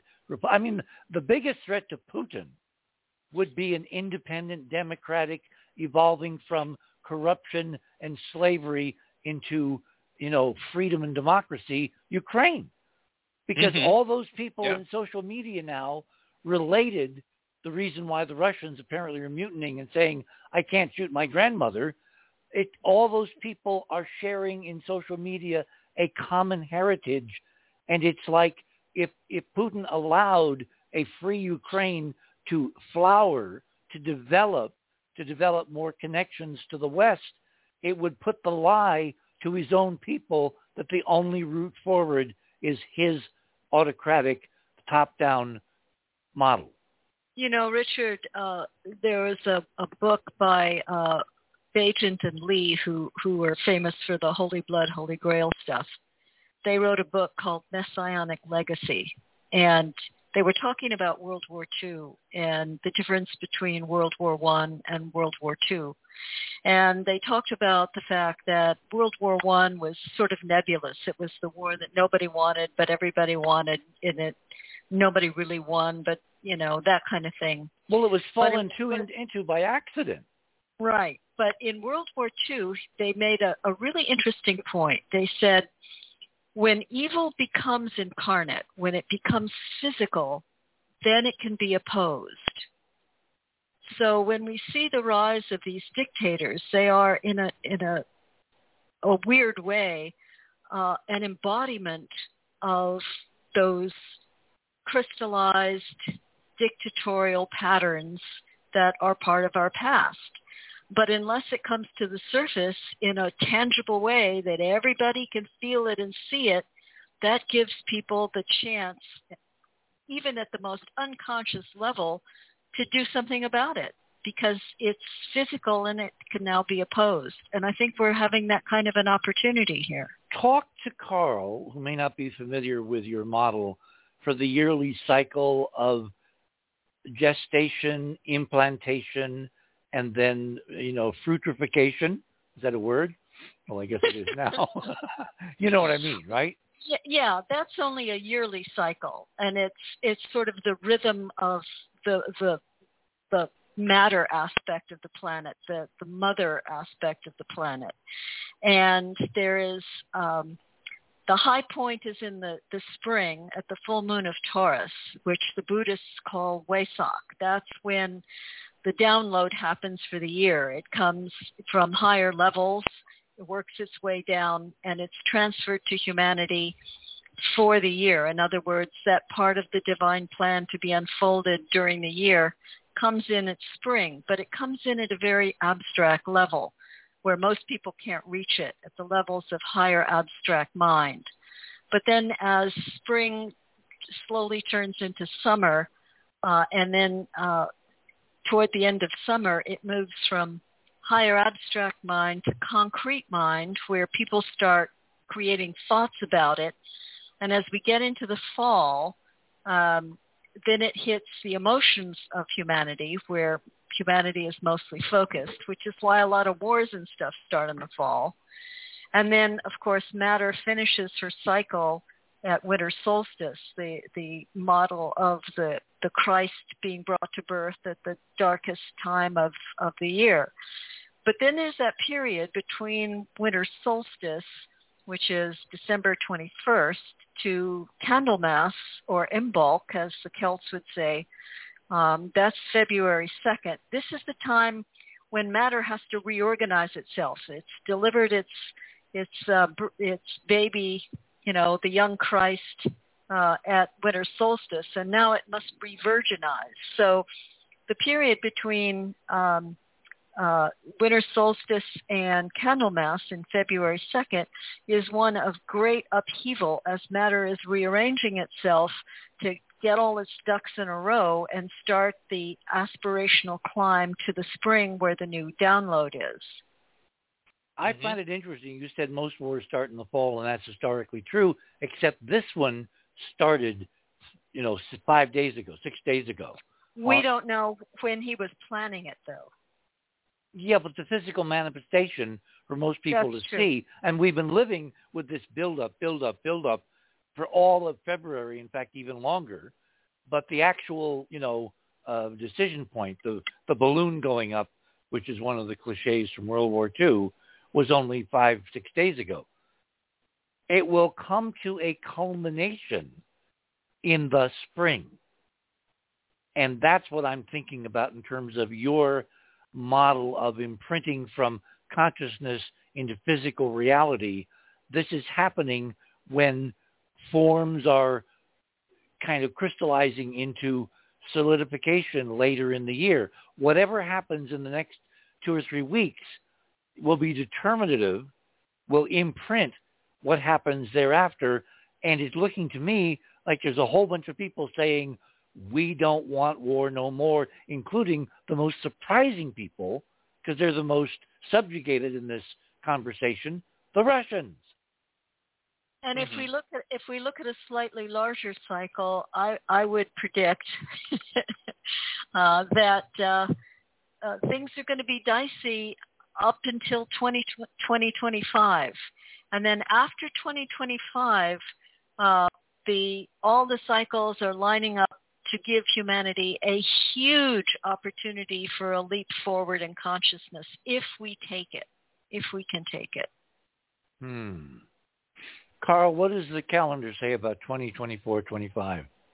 Well, I would place, I think the times will be difficult for humanity even up until 2031. That's how I look upon it. I expect hard times until that point, and then I think there will be a turning point. And in terms of the Mayan states of consciousness, sort of climbing to the higher levels of the pyramids will become possible, but I expect that to be largely blocked until then. That's how I look upon it. Well, either way, it's right around the corner, It is fairly much around the corner, yes. Yeah. It's interesting how these two views, see, back to you, Georgia, and I guess to my model, it's all about choice.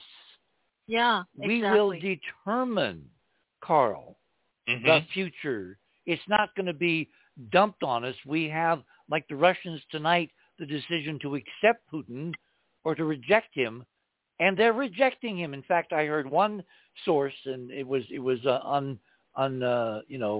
unassigned, so I don't know how much weight to put on it.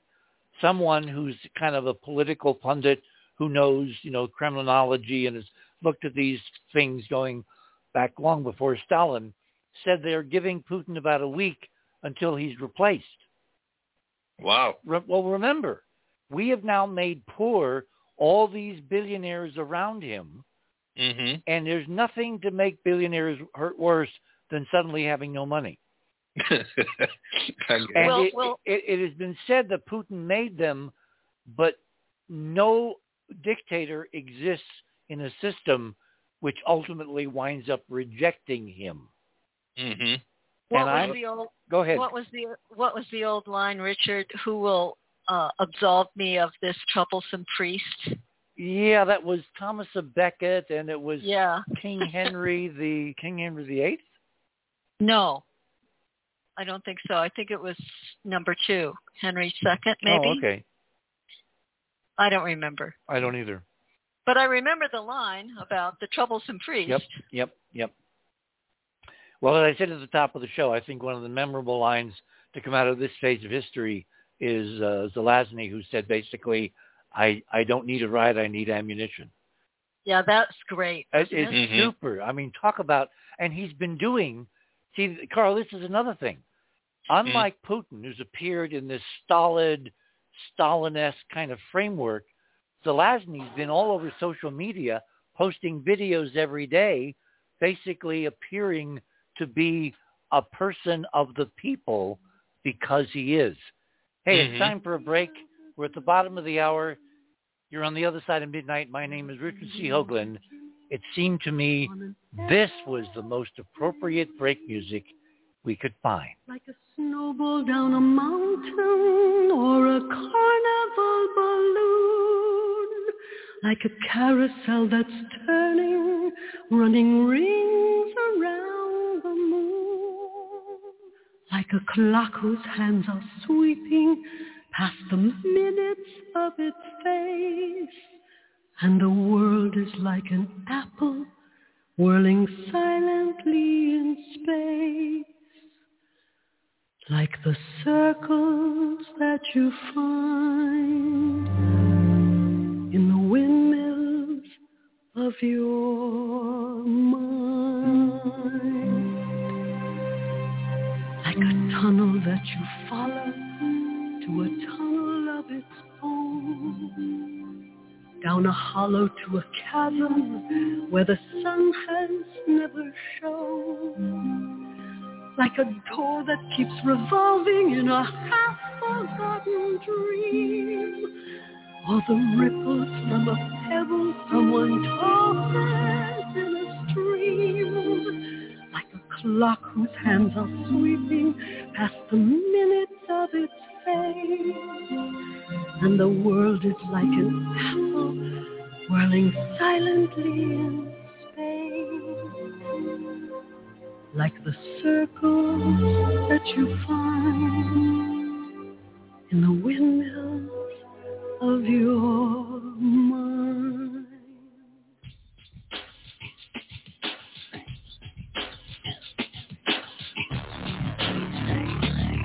theothersideofmidnight.com.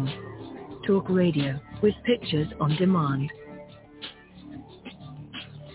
Liberate your hyperdimensional time scale and non-linearly access over 400 hours of conversation at the cutting edge of science and thought. Join Club 19.5 to get access to exclusive content that fits your interests and time schedule. Filter episodes by guest or subject. Membership costs $9.95 a month, 33 cents a day. Talk radio with pictures on demand. theothersideofmidnight.com. That jangle in your head. Why did summer go so quickly? Was it something that you said? Lovers walk along a shore and leave their footprints in sand. Is the sound of distant drumming just the fingers of your hand? Pictures hanging in a hallway and the fragment of a song. Half-remembered names and faces but to whom do they belong? When you knew that it was over, you were suddenly aware that the autumn leaves were turning to the color of his hair. Like a circle in a spiral, like a wheel within a wheel, never ending or beginning on an ever-spinning reel. As the images unwind, like the circles that you find in the windmills of your mind.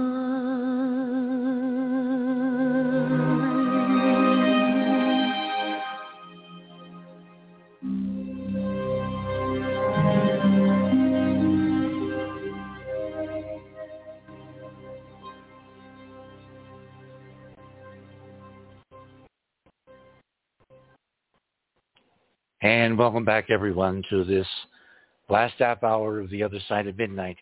You know, I can't get enough of that song, Georgia, because it so encapsulates not just this evening's conversation, but all our conversations about the physics and the cycles and the changes of consciousness and the opening of doorways and the enlightenment of new possibilities and things unthought of or unsaid or unimagined for thousands, if not tens of thousands of years.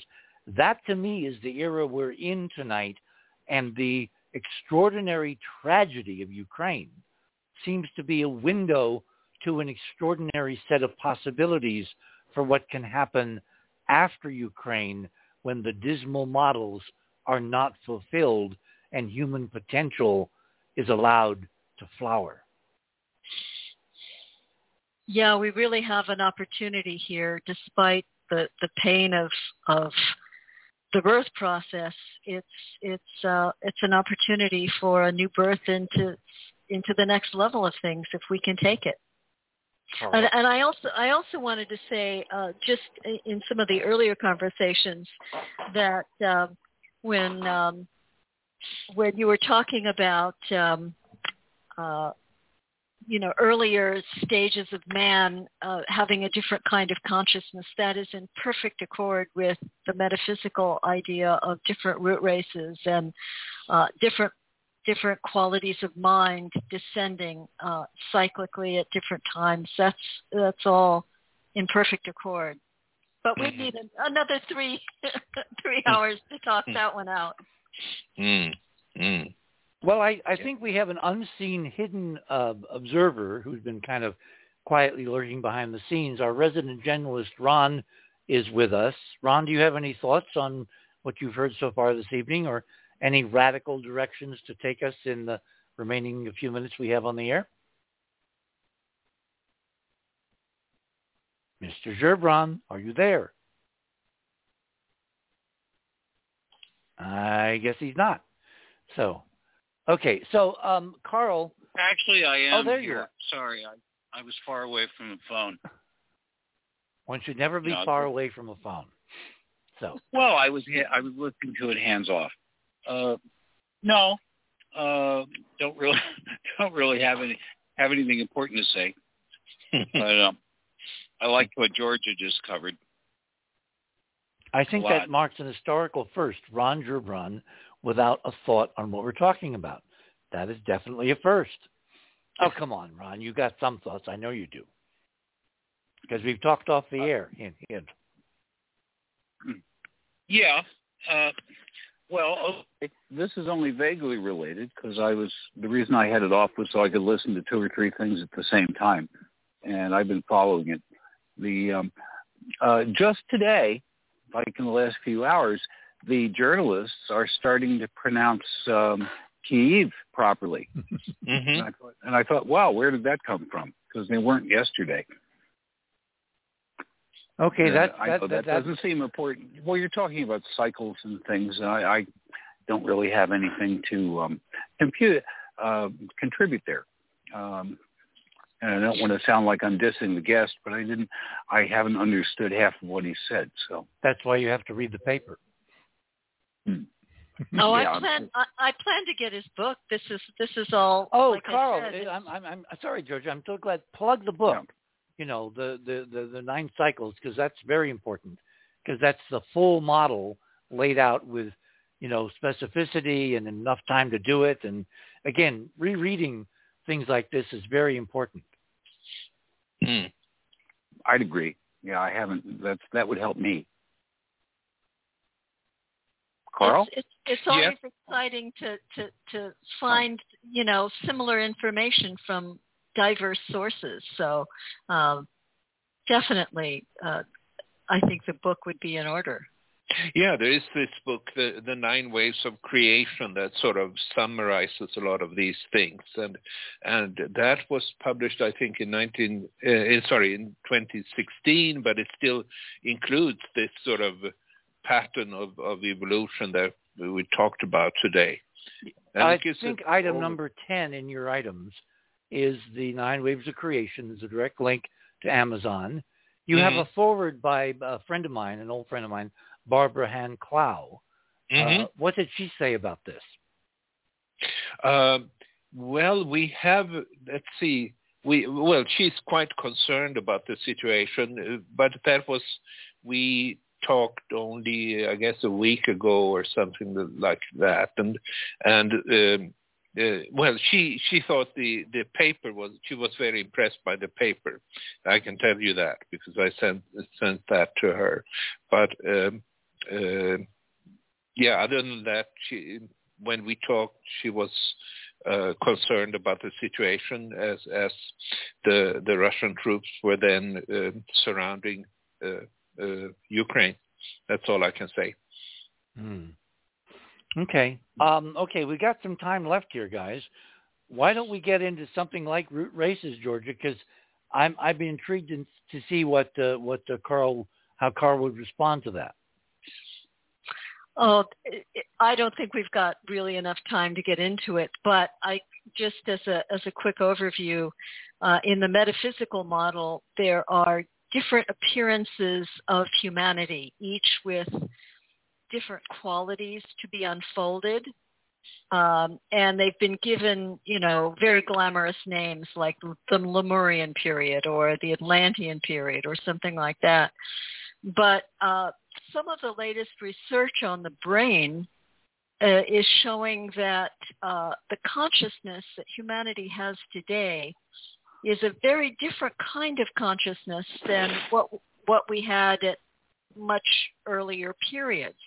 And we can see this in the way that the brain develops. You've got the older part of the brain, which is the old reptilian brain. And then you've got the midbrain, which developed the emotions and memory and that kind of stuff, which was metaphysically linked with the Atlantean period. And then the frontal lobes, where thinking and reasoning takes place, is, of course, the fairly new part of the brain, which is modern humanity. There was a book written quite a while back called The Origins of Consciousness and the Breakdown of the Bicameral Mind. I was just thinking, he was a guy at Princeton. And yes. I've been trying to remember his name because Julian Jaynes. Yeah. Excellent. Because when Carl, you were going through we didn't think of rectilinear geometry until 5,000 years ago, give or take. I was thinking of Jaynes' book and the idea that human consciousness has radically changed even more recently than that. Oh, sure. Yeah. Well, sure.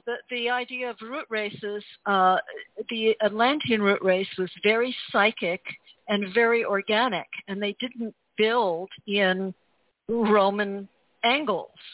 It was much more organic and much more in harmony with the earth. And so the idea of, hard lines and angles and that kind of thing is more to this present root race. See, I think the dichotomy between my approach to this and Carl's approach comes down to it's almost the cliche, which came first, the chicken or the egg? Because he says consciousness is modulating 3D reality, and my model says 3D reality is modulating consciousness as expressed from a higher set of dimensions in 3D reality. And those are two testable, separate hypotheses. And because Carl is a scientist at heart, physical scientist, he knows the importance, the criticality of having tests of models. Mm-hmm.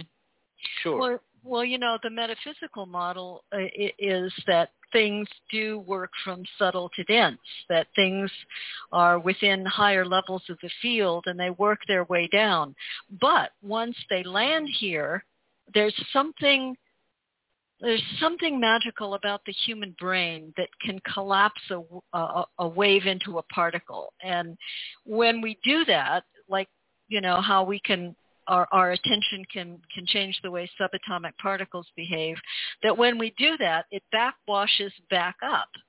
So even though reality is working its way down from higher levels, when it hits all the way down into physicality, it can be modified and backwashed back up, which then comes next on the download back down. It's kind of like an in-breathing and out-breathing going on simultaneously and affecting one another. I agree with that part, but how do you codify it? And where do you get the, Georgia, I have to ask you, where do you get this model that the Atlantean stuff was so organic as opposed to rectilinear? And that I never heard. I never heard that before. Oh gosh, yeah. You can find it. Blavatsky's Secret Doctrine, the Alice Bailey material, Steiner. You can find it, pieces of it, in lots of different places. Yeah, but I've heard. Okay. Go ahead, Ron. Yeah, no, okay. Well, I've read those. It's quite a while since I read Blavatsky, but her stuff is rather long anyway. And you have to work. You have to work so hard to get the little bits. Well, that sounds like trying to make the ephemeral evidence fit a model rather than it being evidence that supports a model. See, my take has always been based on. It sounds. Oh, sorry. Go ahead, Richard. No. Well, I'm going to hopefully, kind of add to what you're saying. My view of the Atlanteans, from all the sources going from Plato on down, is that they were technological, they were machines, they were basically us, only with much better technology, more fundamental, maybe more crystalline. The pyramids are gigantic machines. I prove that by measuring them. And there's these extraordinary ability of these pyramids, culture to culture, or even sacred site to sacred site, thinking of places like Stonehenge and, Avebury, to change inertia. You shouldn't have a piece of stone sitting on a planet that can change a fundamental property of matter unless it's somehow modulating a higher level energy or information flow, which determines in 3D what we think of as mass and inertia. So the Atlanteans were very technological, but not necessarily our recognizable form of technology. And the epic for Atlantis, I think, is in the period around 30,000 years ago, I think, which would overlap with Göbekli Tepe, which, Carl, is what I was wanting to get into a little bit, which is how does Göbekli Tepe appear out of nowhere without some kind of foundation, without some kind of infrastructure to support the time to manage and create monumental architecture? And in a hunter-gatherer situation, that surplus energy just does not exist. You have to have some pyramid, metaphorically speaking, of energy to support that high level but not directly relatable to the sustenance of the culture activity. there needs to be a framework from somewhere, isn't there? I always thought that metaphysical models always act as if there's something wrong with humanity developing on a material level to the point where they're building some of their own context. No? No, Okay. No, tell me why. Because this is part of the unfolding of consciousness. The stuff in Blavatsky, for instance, and the Alice Bailey stuff, to just name two, talks about there was technology, as Richard said, of a very different kind during the Atlantean period, but we didn't develop it. It was given to us because other parts of the family lived with us at that time. And that was put off limits with the wars and the breakage of what is metaphysically called the antakarana, or the connection between the personality and the higher self or soul. We forgot who we really are, and that's in other words,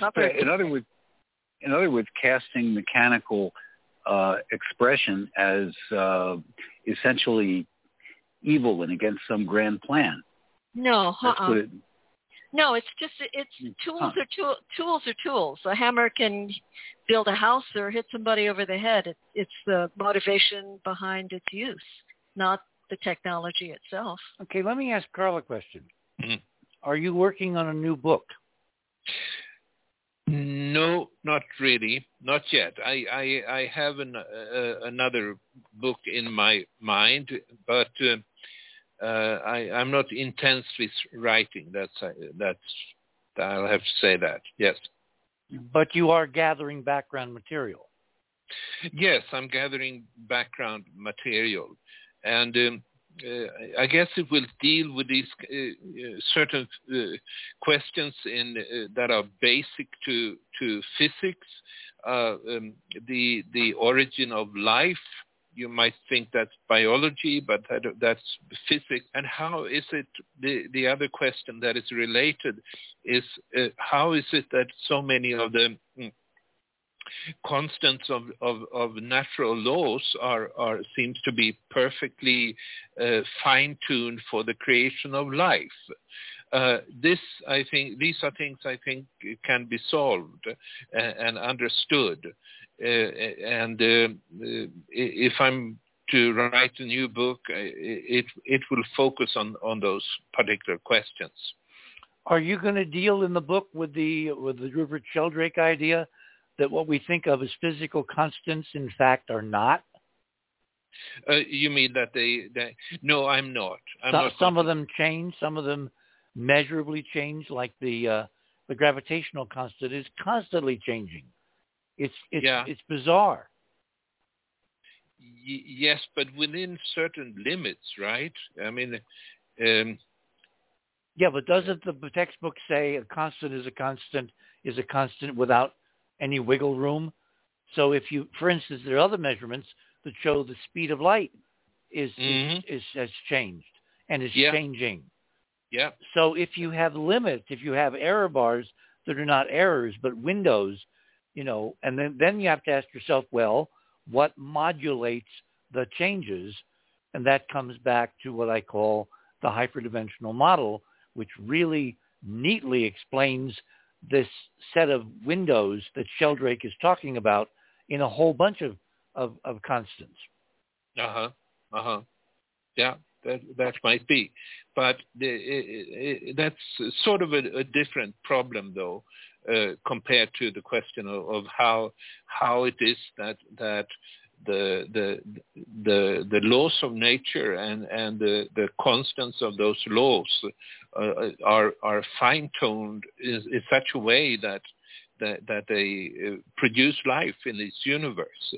If some of these constants were just changed with a couple of percent, this universe wouldn't have created life or created us. And where was the tuning force? What tuned them? Yes, exactly.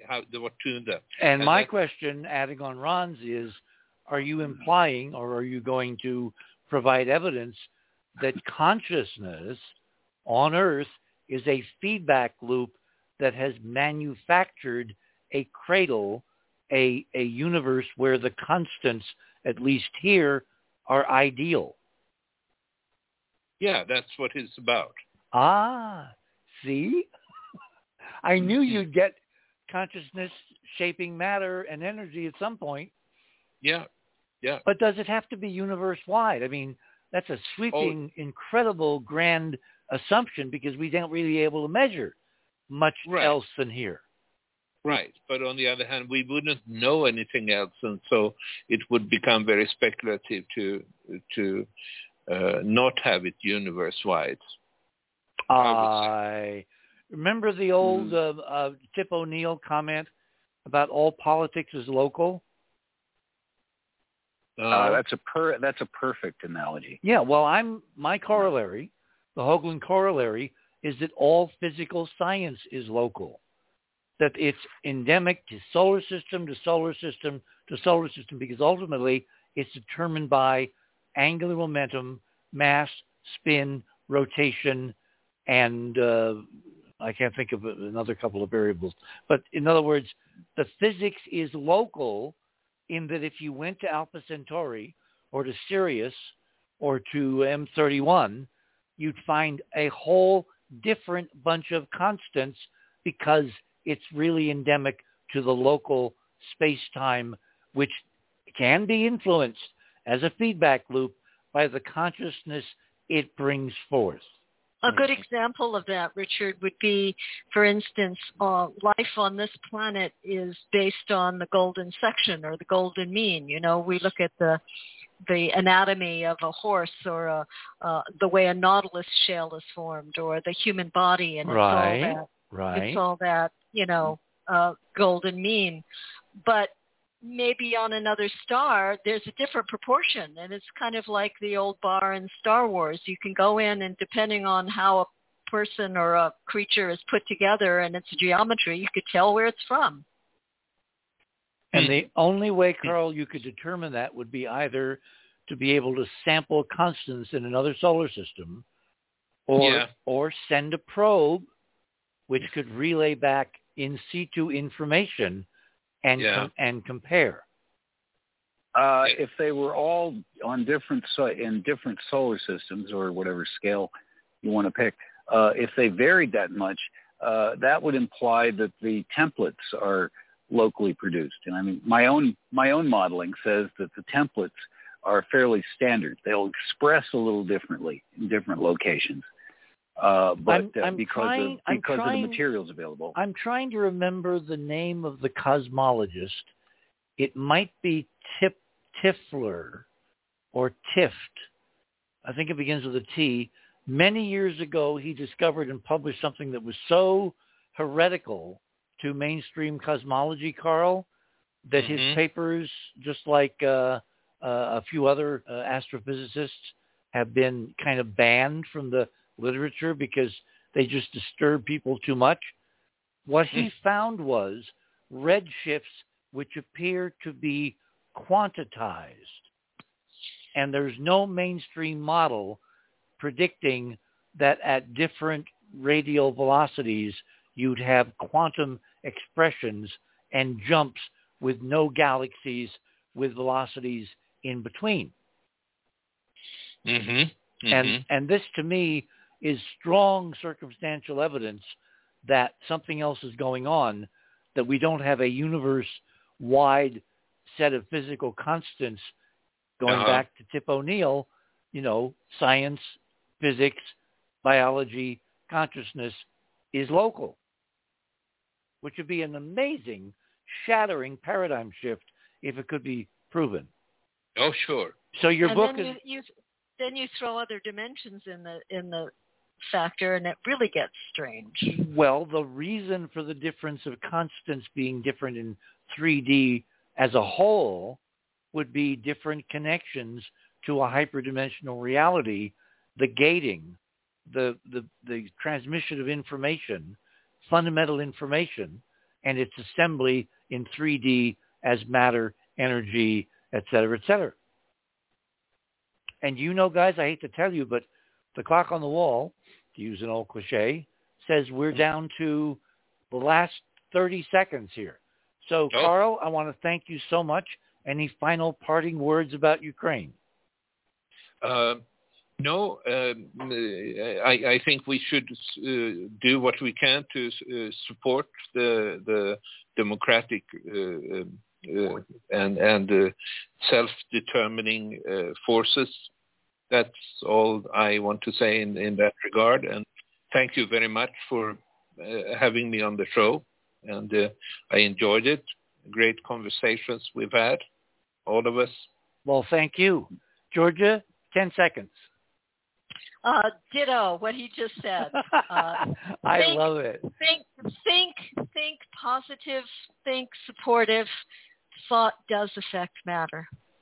And I think we're going to see something like that play out live. Ron, I know what you're going to say, which is ditto. So be that. No, I'm not.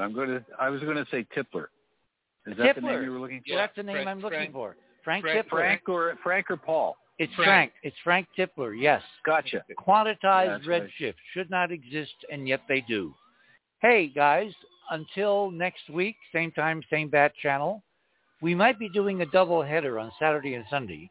We have so much new, incredible information from Maria's foray into Stonehenge that we may take 2 nights to go through it all.